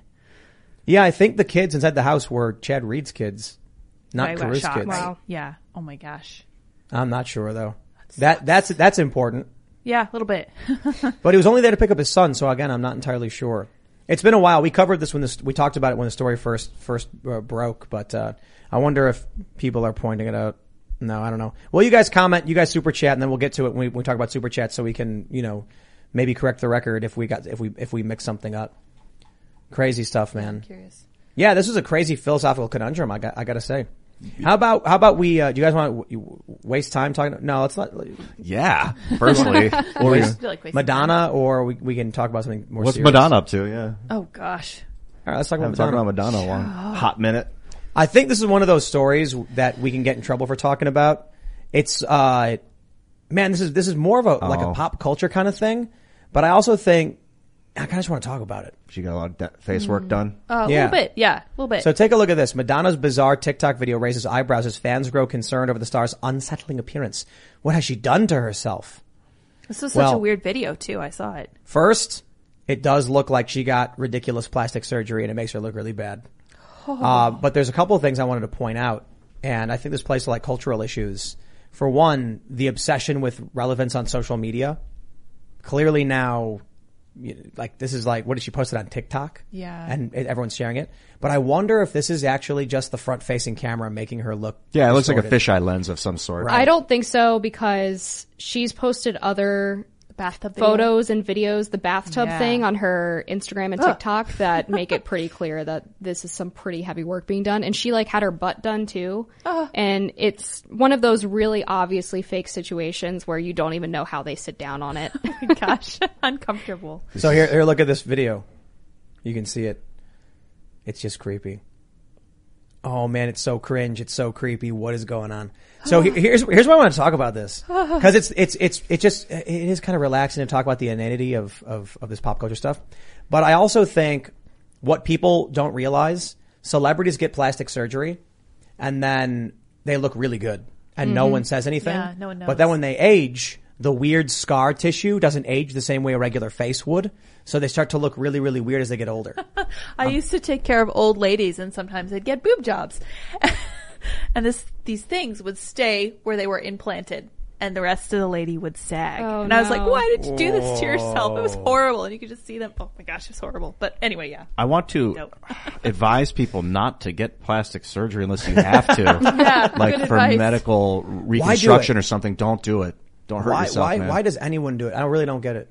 I mean, the only situation I could see that's semi-justifiable is if you're like a TV personality and you get like a little bit of Botox to even out lines in the forehead. I mean, something really minor. But why? Vanity is a real thing, and unfortunately, when you have people on social media for all of their lives, I think it's more difficult now than ever to age gracefully. And people are really nasty about appearances on the internet. Yes, I mean, my teeth are jagged like a jigsaw puzzle. I wear the same clothes every day. I wear a beanie all the time. I got no hair, whatever. I'm not going to get surgery. I'm not going to get I got crowns, I think. Yeah. That was because my molar cracked. I had a root canal when I was little, and then this one. Yeah, reconstructive surgery is fine. I mean, you want to use plastic surgery for reconstructive burn surgery, stuff like that. That's what it's for. I mean, that's a phenomenal advancement in human medicine, but don't rip up your face. Well, and did you guys hear about this story with Bella Hadid, the supermodel who got a nose job when she was 14 years old? Like, man. her face wasn't even done growing into itself yet. And apparently her parents signed off on this cosmetic procedure. And now, of course, she regrets it. She's like, you know, I had this really interesting ancestral nose and I think I would have grown into it. And now I'm forever living with the knowledge that I modified myself in a way that I'm not happy with when I was 14. They're going to get, I was hearing stories about like young girls wanting to get plastic surgery to look like filters. Yes. And that like older women are getting plastic surgery to look like the filters make them on Instagram. Yo, there is a malignancy. Is it coming from the internet that's making people, like that's what I was saying before about like social media, TikTok, whatever, making people do this? It's coming through the internet, but it's not from the internet. It's coming from people, individuals are either inadvertently perpetuating a sick cycle. Probably they want to look like cartoon characters. A lot of this, like the whole idea of the furry thing. Like I think I'm a fuzzy animal. No, they don't think they're animals. They think they're cartoons. I think the most beautiful you can be is who you really are. You don't need to mash up your face or your body or any of that stuff. Eat healthy too, because it makes you more beautiful. True that, yeah. This is the crazy thing to me too. I've never really understood why everybody wants to be somebody else. Not everybody. I mean that figuratively. I know what you mean, because even I play role-playing games. I like to fantasize about being a hero in a strange land, you know. And sometimes it makes me a better performer just thinking those things, like living out fantasy realities. I mean, like, of course we play games. Sometimes there is escapism. I'm not talking about that. I'm saying how, like, people are like, they look in the mirror and they're, I need to cut this up and restructure it. I want to be something different. It's like, why? I don't understand why you're not happy with just being you. I think that this especially applies to women. I don't know if you agree with me on this. 100%. I find it to be so much simpler to just be yourself, put a little bit of makeup on, paint the barn, my dad used to say. But I think in Madonna's case, it's because she's getting older and she knows it, and I think it's terrifying to her. So she's like really going out. Well, especially in like the world of pop stardom, right? You almost have an age limit on how long you're allowed to be relevant in the industry. And there's a lot of pressure from music executives to look a certain way. I mean, like, gone is the world of these amazing, like, 70s singer-songwriters that could look however, but as long as they delivered a good music product, they would be really successful. Now there's really this pop star culture where you kind of have to look and dress a certain way in order to be popular in the music industry, and I think that's really unfortunate. And then there's the question of just social media's amplification of people's insecurities. I mean, growing up, like, as a young teen girl, I felt like we all had body image issues and worried about our appearance. I can't imagine how much more difficult that would have been if I was on Instagram all day looking at these influencers who all look exactly the same, yet none of them are real. They all have plastic surgery or filters or all of these other body modification tools at their disposal, editing software, Photoshop, things like that.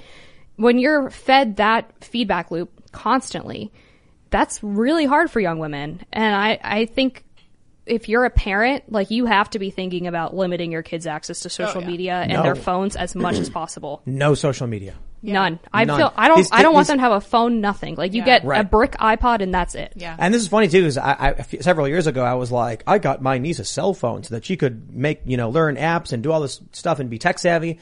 And then I remember being like, her dad took it away saying, I don't want her to have this. And I was like, why would he do that?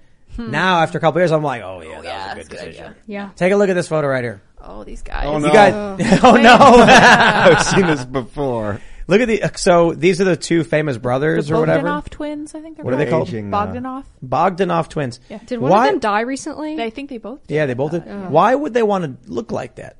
So they were TV stars, right? So check this out. Ready for this? Oh, gosh. That's them when they were younger. Oh, I remember that. Before work? They still have a lot of work done. Right. They still look weird. They're starting to look like everything else. But like, that's the problem with work. It makes you look like everything else. But I'm wondering if vague and boring. No. I'm wondering if they got the work when they were young, and this is what happens when you age with all that. No, that's more work. More work, definitely. Yeah, they went overboard. 100%. Did they think they looked good? Yeah. No, I think it's kind of like.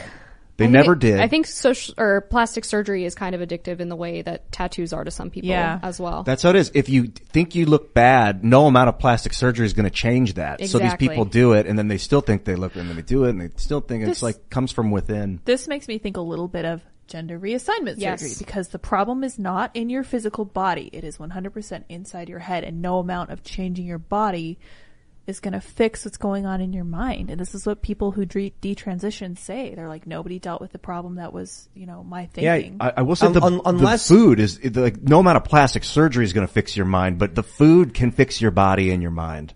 Well, look, if you look in the mirror and I think plastic surgery, cosmetic surgery, and any kind of body modification surgery, any kind, be it trans species like some people do or transgender or whatever, I think you've got a disconnect between your perception, your body or whatever.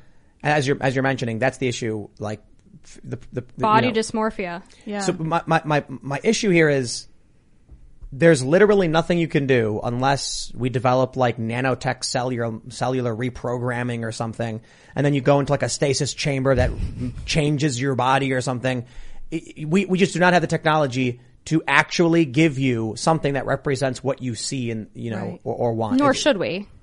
I mean, I don't think. If we literally develop technology that you can like actually, I don't know, physically change your body literally, legitimately in the future somehow, then I'd be like, okay, whatever. I say okay, whatever to a lot of, look, if these people want to do this, I got no problem with it. I'm just saying right now, the technology does not exist to make you look the way you want to look. Right. So right now, our best course of action is to teach people that it's going to be hard, but you're going to have to change the way that you think. And you can use cognitive behavioral therapy. There are a lot of different things that you can do. I don't know. Most people don't want to go on to antidepressants. I completely understand that. But right now, we have the power to change how you view the world. And even though I know it's hard and every day might be a struggle, people who deal with addictions have this and they overcome it. And this is something that they really get a grip on. And every single day is a struggle. And they still manage to do it. So I think if we can change people's minds now, we should make that a higher priority than trying to change our bodies. Let me ask this question though, because you were saying they shouldn't, like people shouldn't modify their bodies. Is that a fair assessment?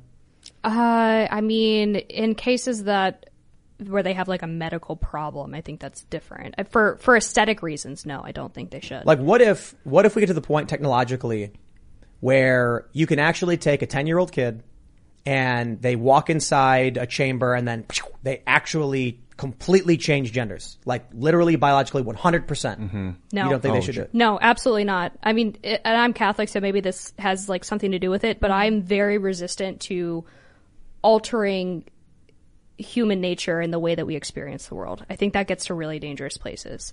What if they were 18?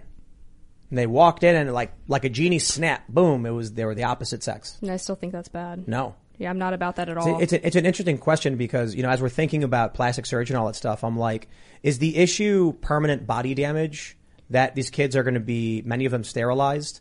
Or is that the issue? And then if there was a way that the kid actually changed. Like to me, I don't support gender transitions generally because I don't think they address the underlying issue, which is the insecurity and the body dysmorphia. And then for kids, it's worse because it's life-changing and they're not obviously of age to consent to that type of it's going to be real change. Crazy when we're in the metaverse.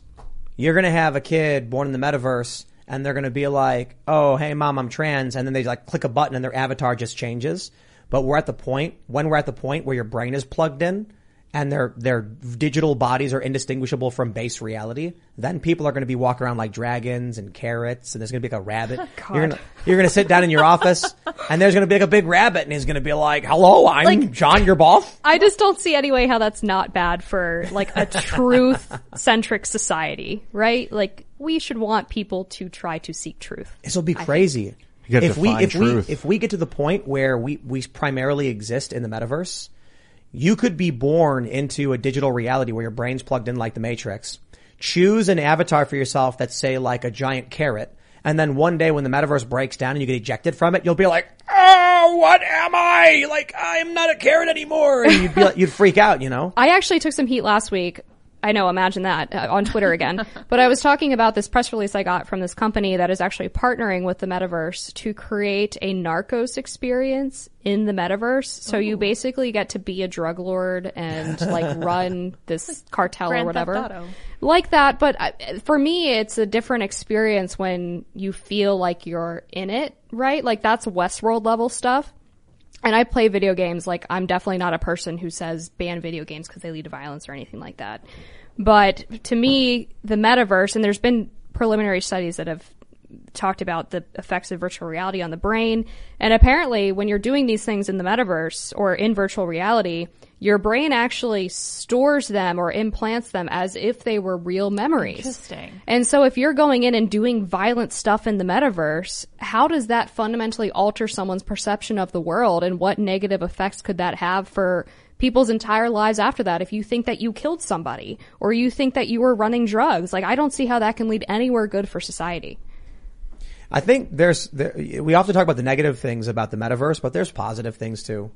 Safety trainings, without real risk of harm for a lot of issues. Training firefighters, training police officers. People are gonna go in there with legalized psychedelics. It's gonna be so crazy, dude. Society is about to split about to fractalize into a bunch of different ways of being. It's gonna be nuts, dude. Different laws, different societies, different religions and relationships, different languages are going to start springing up. They're going to, like in North Korea, they'll take thousands of citizens, plug them into the metaverse and just never tell them, just to like see what happens. Oh, dude. I've been working on a script, by the way. I'll tell you about it later. But think about this. Thanks for reminding me. So you have in your country people who do physical labor for producing food and resources and machines. And then you have intellectual and abstract labor, which is like writing songs or developing code, software, things like that. You could take all of your intellectual property development people and put them in the metaverse and just seal them off. And then they can do the same. They can do the work digitally with their minds plugged into a computer. And then everyone else can just, till the fields and make food or whatever. Yeah, what'll happen is their mind will be working so fast, but if their body gets disturbed, it'll slow down their thought process and they'll be like, no, we can't have that. Do not disturb his body. Keep it sealed off so his brain can work at peak capacity. Imagine right now.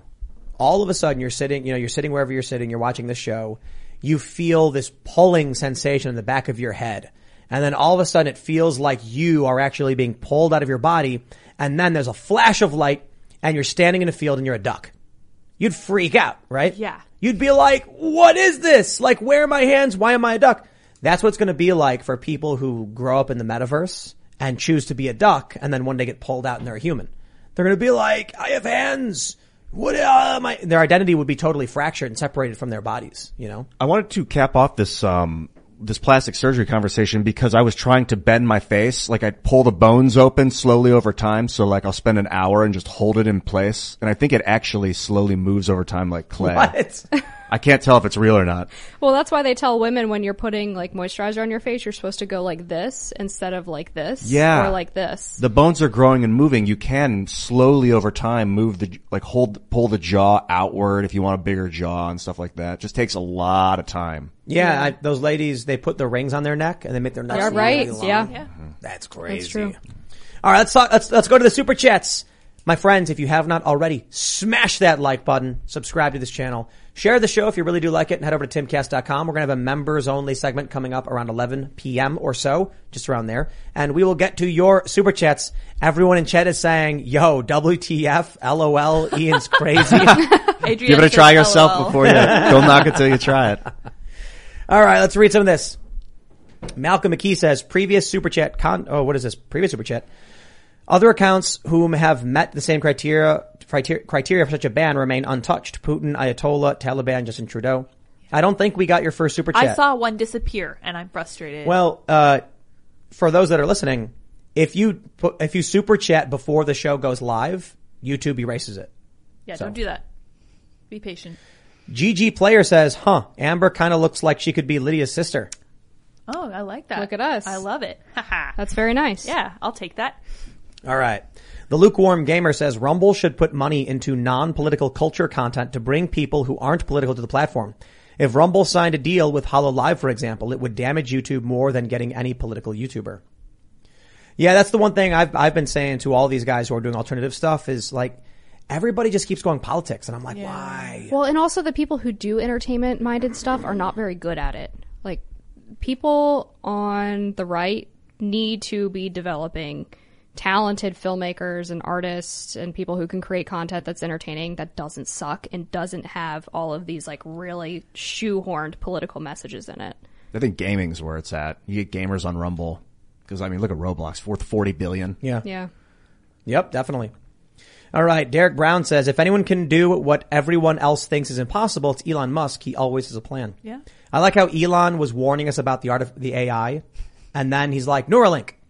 And some people there's a meme where they're like, Elon Musk warns about the dangers of artificial intelligence, then literally tries to plug your brain into a computer. But people don't realize he said the same thing. I'm pretty sure Elon said the only solution to the threat of AI is to integrate with it. I'm pretty sure that was his point. Yeah, that's the idea. Yeah. So then AI can't destroy you if you are the AI. You guys ever see that have you seen that new Terminator movie where the Terminator is John Connor or whatever, and he has like the weird robot powers? No, I heard it was terrible. Well, maybe. But I was thinking about it because in that movie, so this time the Terminator is John Connor, and the Terminators are like, we realized the only way to defeat humanity was to merge with them. And they're like, oh no. And I'm kind of like, okay, so you're still a person, but you have crazy robot superpowers? I don't understand why that's a bad thing. I mean, I guess if you don't want to have crazy robot superpowers, because he could he had like nano power, like nano robots, and he could like, change shape and do crazy stuff. Like, is that bad? I don't think so. Depends who you ask, I guess. I think you don't like it. It's true. I don't. You nailed that. Yeah. For the same reasons I don't like the other stuff that we talked about. Yeah, that's a scary thought about what's happening with metaverse stuff. It's going to separate your mind from your body. Mm-hmm. And then when they ask you what you lost, you won't be able to remember. Yeah. That's scary. All right. America Float says it feels like false hope from Musk since BlackRock and Vanguard own nearly just as much each. Maybe a pump and dump, one last ride for Twitter stock, or maybe phase one. Maybe a bunch of other billionaires and wealthy individuals will start buying shares of Twitter and pushing back. BlackRock only owns half of what Musk has. Yeah, BlackRock only owns like 4.6%. But that means BlackRock and Vanguard together have what? 13? Together 12, they 13, have. 12? Yeah. Well, there you go. Yeah, that's maybe what it is he's going to try and get a majority stock. I don't know. It's not worth it, dude. Don't throw billions at that junk, but free the software code. All right. Jacob Andrew Hester says, Tim, driving to your neck of the woods for work from Alabama due to bad flight delays. Any good steak or seafood restaurants you recommend? Thanks for everything y'all do. We sane people appreciate. You mean sane people? If you are driving on 340, heading just past Harper's Ferry, you'll eventually come across a gas station that says live seafood. That's what it says, right? It says live seafood. I don't know. Apparently, it's a gas station with seafood, and everyone out here is like, it is the best. Because it's like small country, knows what they're doing, seafood. Interesting. Well, Amber's a native. So I she has am. really good recommendations for seafood, too. I guess it depends on where exactly this guy's traveling through. Like, is he going to D.C. or... He can take 15, 20 minutes out of his day to go hit up the Harper's Ferry, Virginia, Maryland area. There's the Bavarian Inn, really good in I think it's in Shepherdstown, right? You're familiar with them? Mm-hmm. And then this other restaurant we've been to that's really amazing is called Dutch's Daughter. Oh yeah, I love that restaurant. Have you been there before? Many times. Are you a fan? It's overrated. You think it's overrated? Yeah. I liked it. I thought it's it was fine. I think it's really overpriced. I mean, compared to like 5-10 years ago, their crab cakes used to be some of the best in Maryland, and they've really gone downhill. Well, I haven't had the crab cakes, but I had a steak. Did you get the filet Oscar? Yes. That's the move. It was with so the Bernays. good. Yeah. That is pretty good. and the crab Imperial. Yes. Yeah. That's good stuff. Wow. See, you're like it's overrated, but well, it might mean you're paying what, like $40-50 for it that? It is overpriced. Yeah, it was expensive. I mean, you could just like go to DC and go to Morton's for that and get like a cowboy ribeye. DC ribeye. This was a filet mignon. Where's the best seafood in DC? In DC, you probably should go to the Wharf and go to one of like the old family-owned restaurants on there. There are a couple of them, like fish market vibes. But the best crab cake that I've had in recent years is at Jimmy's Seafood, which Lily and I were talking about earlier. Yeah. And they got into a war with PETA a few years ago and put up all these billboards around Baltimore, just like, oh, I remember that. Basically bragging about the fact that they were live steaming crabs, and PETA got really upset about it. But they do make a really damn good crab cake. Like lump meat, size of a softball, really good stuff. How do you feel about stem cell meat? I'm willing to I bet just think she doesn't like it. I'm willing to bet. The filet Oscar at Dutch's Daughter was one of the best filet mignon steaks I've ever had. Really? I mean, the preparation was well, maybe perfect. They've improved since the last time I was there. It's been a year. Maybe we just have different tastes. Could be. I have better taste. It could be. I don't know. We've gone to a bunch of steakhouses in our day. Alex Jones brought us out to, I think we went to, was it Capitol Grill? I didn't go. I missed out. Yeah, I think it was like me and Luke. And really good. But when I went to Dutch's Daughter and I got the filet Oscar, it's like a filet mignon with like crab on it. Mm-hmm. Oh, it was just cooked perfectly. Yeah, and I will say, generally speaking, corporate steakhouses are not the best place to go if you want a really good steak. Yeah. Because it's so standardized across all these different restaurants that sort of inevitably there's going to be a decline in quality at some point. Do you like the Bavarian Inn in Shepherdstown? Mm-hmm. Yeah, they're really good too. Yeah. That's so much fun. It's like a Bavarian Inn complex. It's so cool. Yeah. All right, let's read some more super chats. I think we're hungry. Yeah, lizards. Well, someone asked, and I'm like, oh man, we've been looking to find like the good food because we periodically will do like company outings where everyone goes out. Chimes, I want to try it. What kind of Mexican food do you guys like? Oh, mi degollado.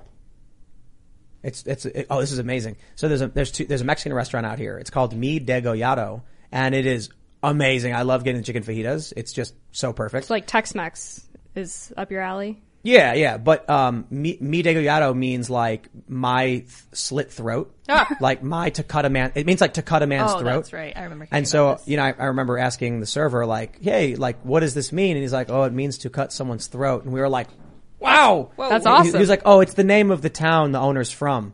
And then I was like, "I don't know if that's better." Yeah, like you're from a town. And then I was like, "Well, if there was a town called like Cutthroat in New Mexico, I wouldn't think twice. I'd be like, oh yeah, you know." Yeah, that's true. But yeah, that's what I like.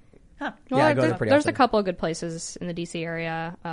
Anita's gets really good reviews. I like to go to Uncle Julio's, which has like 3 or 4 locations in the area, but despite being a chain, it actually has fantastic fajitas.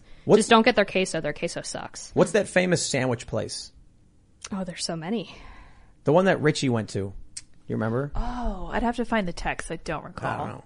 Was it like an Italian sub that he got or something? What did he? No, I got a roast beef. Roast beef. And he was like, it was like some from famous DC sandwich Bub and place. Pops? No. Stachowski's Market? No. We'll just read more super chats. I'll see if I can. All right. Ian went to the bathroom, so I'm going to read this one now before he gets back. Lizard says, "You're rolling lots of 20s today, Ian. Good job." He will never hear your compliment. No, we'll make sure to tell him when he gets back in the room. All right. Noah says, "Love the show, guys. I just want to use my first super chat to let you know that Louisiana has also introduced their own version of the Parental Rights and Education Bill. Look up Louisiana House Bill 837. Amazing." Oh, Glad to hear it. That catches on. This is the craziest thing. Someone on Facebook posted, why are we mad at Disney now? And I wrote, the left is upset that Disney did not sign on to the protests against the Parental Rights and Education Bill. They feel that the bill discriminates against the LGBTQIA community by preventing teachers from having discussions about these issues with kids, grades kindergarten to 3rd grade. The right is upset with Disney for now having signed on to the protest because they feel that the bill is preventing teachers from having sexualized conversations with young children. And I thought it was like a very milquetoast, like this is the best of my understanding. And they all just got mad. And they were like, no, bigots. And I'm like, okay, whatever, man. I don't know. Mimatype says, "Did you all see Steven Crowder own Stephen Monticelli in his latest Change My Mind?" I did. I thoroughly enjoyed it. That's the guy who canceled me. Yeah. Yeah. He did get owned. It was awesome. Oh, you did see it? Oh, I found it very enjoyable. Schadenfreude. I was watching like this. It's like, excellent. That's awesome. All right, let's grab some, what do we got? Charles Bloomer says that Steven guy is the same guy that tried to outsmart Crowder on the last Change My Mind episode. Mm-hmm. And what was he thinking? It's just so crazy to me that you're like, I didn't do any research, but I'm going to sit down with a guy who built a whole show about this one topic. That's the thing is like the media people who write for these mainstream outlets don't have to know anything because they never are held accountable when they get things wrong. And a lot of them are just like super narcissistic, arrogant people who become journalists not because they care about information or truth or whatever, because either they want to promote a certain cause or they want to promote themselves. I mean, that's just kind of how it is now. Yep. All right, what do we got here? John Froist says, if the Earth is orbiting the sun at 93 million miles away, how is the North Star always north? P.S. I am not a flat earther, and the Google answer is laughable. Off the top of my head, I would assume it's because the North Star is so far away that it's like, parallax scrolling. You ever see that in video games? You know what parallax scrolling is? Yeah, parallax is when the farther away it is, the slower it looks like it's moving in the sky. Yeah, vanishing point perspective. So in a video game where you're playing like a 2D side scroller, there will be multiple layers to the background that move at different paces. The further away it is, the slower it goes, because that's kind of how it tries to imitate real life.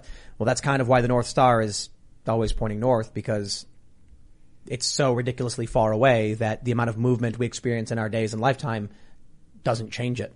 Also, electric universe. Check out the electric universe theory. It's pretty cool. Zach Helke says, I would take a bullet to the spleen for Amber Athey's right to make a joke. We all need to subscribe to The Spectator to make sure she can keep making them.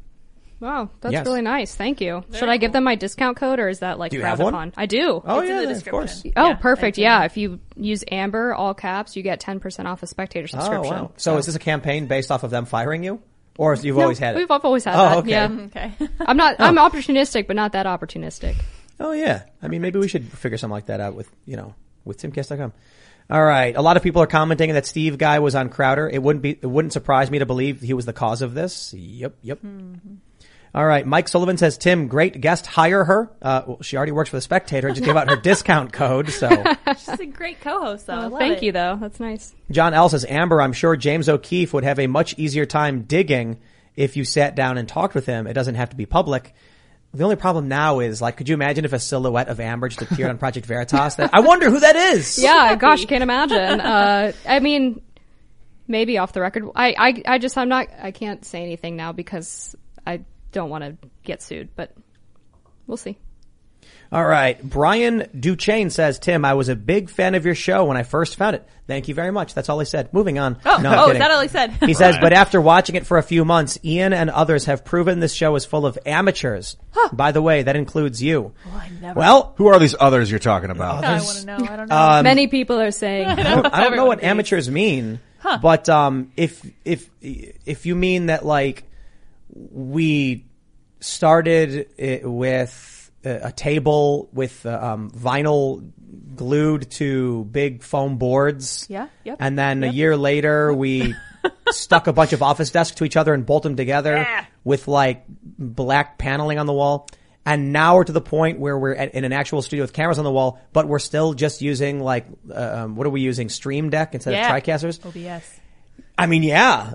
If you go to a studio like Crowder's, they have TriCasters. Yeah, they have these big things, these crazy rigs, and we just have like, cameras mounted to the walls. It's better though. It's getting there. We're building a new studio, so definitely getting better. We're going up. But I gotta be honest, if we're amateurs, it's fine. I guess the company's working and growing, so you gotta start somewhere. If you look at the professional media industry, they talk off of like prompters and stuff. That's not the aim with this. This is like a casual chill show. I don't know. It's Tim's show. It's not my show, but it's our show. It's better. It's the show. It's better. Look, I've done a lot of cable news, and trying to distill your talking point into a 30-second soundbite sucks. Yeah. It really does. With no opportunity to clarify, because they'll be like, we are running out of time, and they play the music or whatever. Yeah.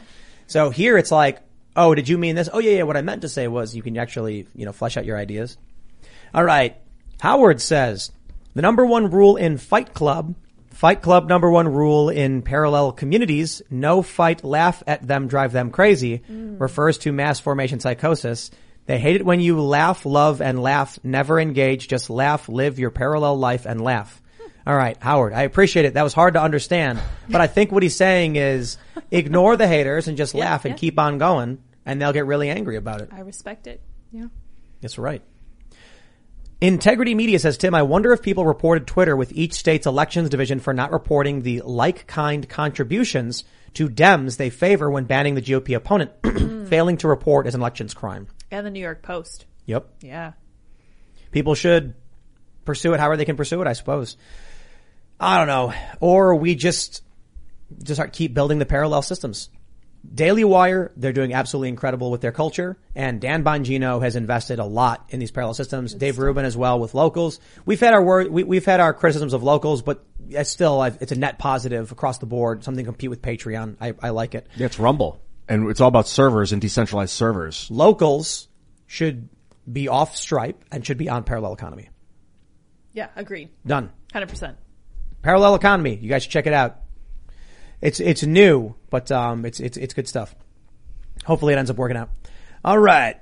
Chuck Hawk says, keep up the good work, Tim and crew. Support independent country music. Download No Vaccinations and other outlaw tracks free on Bandcamp tonight. I like Vaccernation. It's something different. It means totally, yeah. All right. Howard says, Antifa money comes through the Ukraine laundry service along with child trafficking, drugs, biolabs. So Elite's ATM is messed up right now. And there are, let's just use the word, euphemism, child abusers. The U.S. oligarchs Clinton, Obama, Mitt Romney, Biden, Pal, and Cam, so many others, and CIA, Bush, Antifa money is not coming. The elites are worried. Howard, I completely disagree. I don't think they need Ukraine for that. And I think the issue is more Epstein. If you're talking about corruption from powerful elites and money funneling and stuff, Epstein is the first place I'd look. Epstein Island, whatever it is they were doing, and the Panama Papers. Yeah. I think Ukraine's actually a bit more simple. The U.S. was trying to gain influence to control the flow of energy into Europe, which screws with Russia because that's like one of their principal exports. So Joe Biden, knowing this is the official position of the United States, sends in his son so that the son can wet the whistle of the big guy for 10%, share bank accounts. It's actually a bit more simple, and all of that's actually corroborated. Yeah, check out Kolomoisky if you want to look at the Ukrainian ties to this stuff too, the corruption stuff. But I'd love to, know anything about Epstein Island. Well, yeah, and how nice that the judge just denied a retrial for Ghislaine Maxwell, and she's never had to name the conspirators, the people who actually paid for the services that they were providing. It's like arresting a drug dealer because the cops saw him hold a bag of drugs and raise it up and then hand it to nobody and it falls on the ground. And they're like, get him! And they're like, you were dealing drugs to no one. But still, clearly there has to be another party involved. Yeah. At the very least a cop, right? Yeah. He was selling drugs to a cop and then you're like, oh, he was giving it to an undercover officer. Nope. Maxwell, it's just like, you were trafficking kids to no one. How do you prove she did it without confirming that she did it? It's because they're protecting whoever she did it with. Yep. Man, oh man. All right. Kay Comco says we need a Churchill speech for a call to action to states re-term limits, fire and term limit every admin branch person, put an end once and for all to Putin, etc. Make a graceful exit in 4 years. Term limits are a tough question. Because, some people have just said you can vote for who you want to vote for. It doesn't matter how long they're in there. And if you have term limits, what ends up happening is oligarchs will just rotate out politicians, and it's actually fairly easier for them to do so. Yep. He was pointing out term limits for the administrative state as well. It sounded like that's the staffers. You shouldn't be allowed to be a staffer for more than a certain amount of years. All right. Dennis McGriff says, Ian, by your logic, does that make every president a cult leader? Yeah, I guess so. Well, all right then. Mike Sullivan says, Lydia, it's a 9mm carbine. Oh, yeah. Pine Tree Squad says, Tim, great example of adjacent states with permitless constitutional carry is ME, NH, and VT. Can drive from Maine all the way through Vermont without being required to show your papers. Isn't that funny? They make you show your papers. Yeah, man, I've told this story before. A guy was driving from California to New York and got pulled over in Illinois, and they were like, you're going to jail for 4 years because he had guns. Now he's an Illinois resident. Congratulations. All right, now back to that story about the dad in Texas. We got some super chats. Shotgun Rebel says dad had no authority to enforce the order. Has to let police and law handle it. Best interest of the child. That way, and that is what Texas does in custody issues. I agree with that. Yeah, I do. The dad should have immediately just backed off. Yeah. It's tough, man. I understand why he was mad though, but he would have won, and he would have won substantially if he backed off. Yeah. Imagine the cops showing up and he's like, they're withholding my kid, and the guy came out with a gun. The cops would be like, whoa. Then when he goes to court, Your Honor, they wouldn't give the child to me as I was following your instructions. And then the guy comes out on his porch with a gun. The judge would be like, that's not safe for these kids. Yeah. Instead, he ends up losing his life. It's tough, man. Yeah. Taylor Cook says, you missed it. He tried to take the gun on the porch. The potential warning shot was the only real red flag here. I'm not sure the first shot wasn't an ND into the ground. The father was trespassing. It's tough. Yep. Josh Branson says it's tough, but the father should have left, called the police, and called it a kidnapping. So much as I hate it to, the BF defended himself. If the kid was in like plain sight and was in danger, that's another story. Then the guy has to fight for the life of the child. But if he's not in plain danger, yeah, you're right. He also didn't even know for sure if the kid was there, I believe, because didn't the mom say, we're not telling you where he is? Yeah. Voro says, Tim, you missed the part where he says, you better shoot or I'm going to take that gun and effing murder you or something like that. Granted, he never tried to actually take the gun, but still there was a verbal threat. Yeah. Yep. I think that's important to point out. Yeah, absolutely. That sucks. Man, some other people are pushing back though. Let's see. Ryan says, Texas custody law says if the primary conservator doesn't release a child as per the custody agreement, the police will not intervene as it's a civil matter, not criminal. You must file a complaint. Oh, now it gets even more crazy because what's a dad supposed to do then? Just let her kidnap the kid? Yikes. Seriously, JK says, Tim, the guy was already outside, then went back into the house and came back out. He was already part of the situation. Oh, wow. This is very complicated. Yeah, it is. Jeez. YouTuber says there are two videos of the Texas incident. One from the perspective of a woman in the house and another from the woman in the car. Watch both and you'll see it was not self-defense. It was murder. If the dude walked inside and grabbed a gun and walked out, that's a different question. Because then he would know the context of the situation. Yep. Right. And he knew that the dad wasn't threatening them with violence. So for him to go and grab a gun when the dad was just like, I'll see you in court. At that point, I would actually argue the boyfriend should have called the police. He should have went in the house, called the cops and said, he's getting belligerent. We just want someone to come and deal with it. Instead, he went out with a gun. That's tough. Yeah, but then you're on someone else's property. And just the act of getting a gun isn't an escalation necessarily. I mean, we learned this in the Rittenhouse self-defense case. Him being out there with a firearm was not a provocation for people to attack him and try to take his weapon. Yeah. All right. Channel Zero says, hey, Tim, you guys still coming up to PorcFest in June in New Hampshire? My friend and I run a conspiracy theory debating podcast, Channel Zero, Rumble, Spotify. Emailed pitches, would love to join IRL when here. We are planning it. However, we tried in January to get modifications to the mobile studio for independent power. So solar panels, batteries that can run everything, and that completely fell through and our money is being jammed up. So we need to find someone who can do RV modification, and it's been really annoying. We're going to Nashville in a week. Yeah. That's easy because the Daily Wire is just going to run cables to our mobile studio and we're going to be able to, do the show from our new mobile studio. It's a better setup with no issues. And then hopefully by the time we get to June, we'll have sorted out the batteries and everything so that we can run the show. But it's tough. Maybe we'll figure it out. We're also going to need satellite. So I don't know. PorcFest is tough because, internet infrastructure. Luke was mentioning if we got like, Starlink or something, but I'm not entirely confident. Jacob Perez, in reference to this, plastic surgery, segment says, gorgeous Squidward meme. Yep. Yeah. Do you guys ever watch, Teen Titans Go at all? No. I Never have. seen it? Have you seen the one where Robin takes off his mask? No. So it's Sorry. like, so Teen Titans, I watch the show, anyway. I used to watch the original Teen Titans. Teen Titans Go is just like a kid's show. But I did see the one episode, I've seen a handful of them, where Robin always wears a mask and he never takes it off. So the other Teen Titans are like, take off the mask, show us what you look like. And he's like, no, I can't. And then finally, like they keep trying to take it off, but whenever they take it off, there's another mask underneath. Finally, he agrees to take it off. And he has this ridiculous looking face like the Squidward meme. And then they're all like shocked because they think he's insanely beautiful or something. I don't know. It's funny. All right. Angie says, Rekieta Law said that the police would not have helped the man that was shot on the porch. They would have told him to take it up with the courts, which is what he said he was going to do. Sad story, man. The bipolar god of science fiction says, is it violently offensive that I've been tripping balls for the last 5 hours laughing at Madonna's video? Maybe people will try to cancel me, but those same people are probably already trolling her in the comments over there. Should serve as a cautionary tale. It's pretty trippy. Is it violently offensive? Not to me. I don't care. It's hilarious. Yeah, it's not possible for you to be offensive. It's only really possible for me to be offended by what you do. It's up to the receiver to decide if they're offended or not. You can try and offend, but you can't decide if it's offensive or not.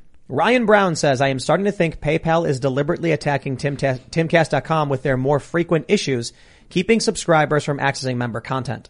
I won't put the blame on PayPal. There is an issue that affected us based on look, we were called amateurs earlier. Fair point. Yeah. When we launched the website, it was just like a very basic WordPress because I was like, I don't want to be on Patreon or these other platforms, so we'll make our own thing. And there was this simple issue that basically resulted in something happening after 1 year for members where it disconnects your account from Timcast.com and then we need to reconnect it for some reason. I don't know. But we are setting up a new, more resilient system that once is fully operational, then, I'll have a more exciting announcement. I think people can probably already figure out what I'm talking about, but let's just say we're upgrading to a new provider, and I don't blame PayPal for it, but we do want to diversify who we use for memberships. If you're having issues, send an email to members@timcast.com and we'll get you sorted to the best of our abilities. I just want to be honest with everybody. I really do apologize because we have so many members and we're trying to grow and we need to add more people. So it gets tough to answer all the emails we get from everybody just for everything. All right. What is that? Dorktanian. Parental kidnapping is a felony in Texas. Carruth was assisting in the crime and would fall under Texas felony murder rule if charged. Wow. That's crazy. All right. Here we go. Someone's got a science answer for us. Michael Conaway says the North Star, Polaris, is almost directly above the Earth's axis. It also states the North Celestial Pole is restless and over 26,000 years will describe a 47-degree arc through the sky. Will describe. Interesting. Interesting. Part-time Doge says Stu Peters just swatted. I don't know who Stu Peters is. That is. I'm curious now. R.L. Corley says, hey, hi Tim, are you going to go see Sonic the Hedgehog 2? You betcha. I went and saw Morbius. Boy, was that bad. What's Morbius? Morbius is a character from Spider-Man who is like, he's Dr. Michael Morbius and he's dying. So he does an experimental thing with bats and then becomes a vampire. I'm on the Jim Carrey train right now. Carrey. Isn't Jim Carrey in Sonic? Yeah. Yeah. Oh yeah, Morbius was Jared Leto. No, I've just moved on from Morbius after that. I'm into Sonic 2 now. Jim Carrey, man, when I saw him respond to the Will Smith slap on stage or the Will Smith attack, that was the best. It's the best thing he's done in years. Yeah. Jim Carrey, man. Pretty tedious. His art sucks. Yeah, a little bit. He had like a something change, like a, what would you call it? Like a spiritual awakening or like a midlife crisis or something in 2010. This is important. Stopped being funny after that. Yeah. But he's way more interesting now. Many such cases. Yeah. Alex Jones was right. 420 says, Tim, have you seen Amazon is creating a Fallout TV show? Please no. Damn. It's going to be so broken and weirdly So well. bad. I hope they use ammo as currency and not bottle caps. They already kind of screwed up Witcher, so yeah. Like let's Netflix? not. Yeah. I heard Wheel of Time was woke. People were mad. I don't know though. I don't know anything about Wheel of Time. The Assassin's Creed movie was really bad too. Oof. And the Uncharted movie looks terrible. It's like, yeah, I hear it's bad. Morbius was bad. Very rarely are video games turned into other forms of Yeah, because you can't content. play them. You got to Right. watch. That's like you're doing it backwards, guys. And these campaigns take 10 to 30 hours, and then you try to condense it into a 2-hour movie. What I don't understand about Morbius, Sony movies when they try to do Marvel characters, is why they don't just look at what a Marvel movie is and then just copy them. Like these movies, they all feel very much like it's 2003, and they're just really bad. Remember Daredevil with Ben Affleck? I didn't see it. Me neither. Oh, come on. I saw Spider-Man 1 with Tobey Maguire, and then I saw Iron Man 1, and I was like, I'm not watching it anymore. It's trash. It's just trash. All right, Ian. If you haven't already, smash that like button right now. Subscribe to this channel. Share the show with your friends if you really like it. We are going to record our members only segment, which will be up at timcast.com. We'll post it around 11 or so p.m. So make sure you sign up there if you want to support our work. You can subscribe, make sure to subscribe to this channel. Make sure you follow us at TimCastIRL, basically everywhere except TikTok because we got banned. And you can follow me at TimCast, basically everywhere else. Amber, do you want to shout anything out? I would love to. You can follow me at Amber_Athey on Twitter, and I already shared the discount code for Spectator, but it's Amber for 10% off a subscription. Just go to thespectatorworld.com. Did you shout out your Twitter too? I did. All right. And I also wanted just to clarify, I know those movies sucked. I'm not just going to complain. I'm actually making good art as a result. I've been working on scripts. We're also putting together social media technology so you can ideally have subscribers that can follow you without a middleman taking a % of your stuff.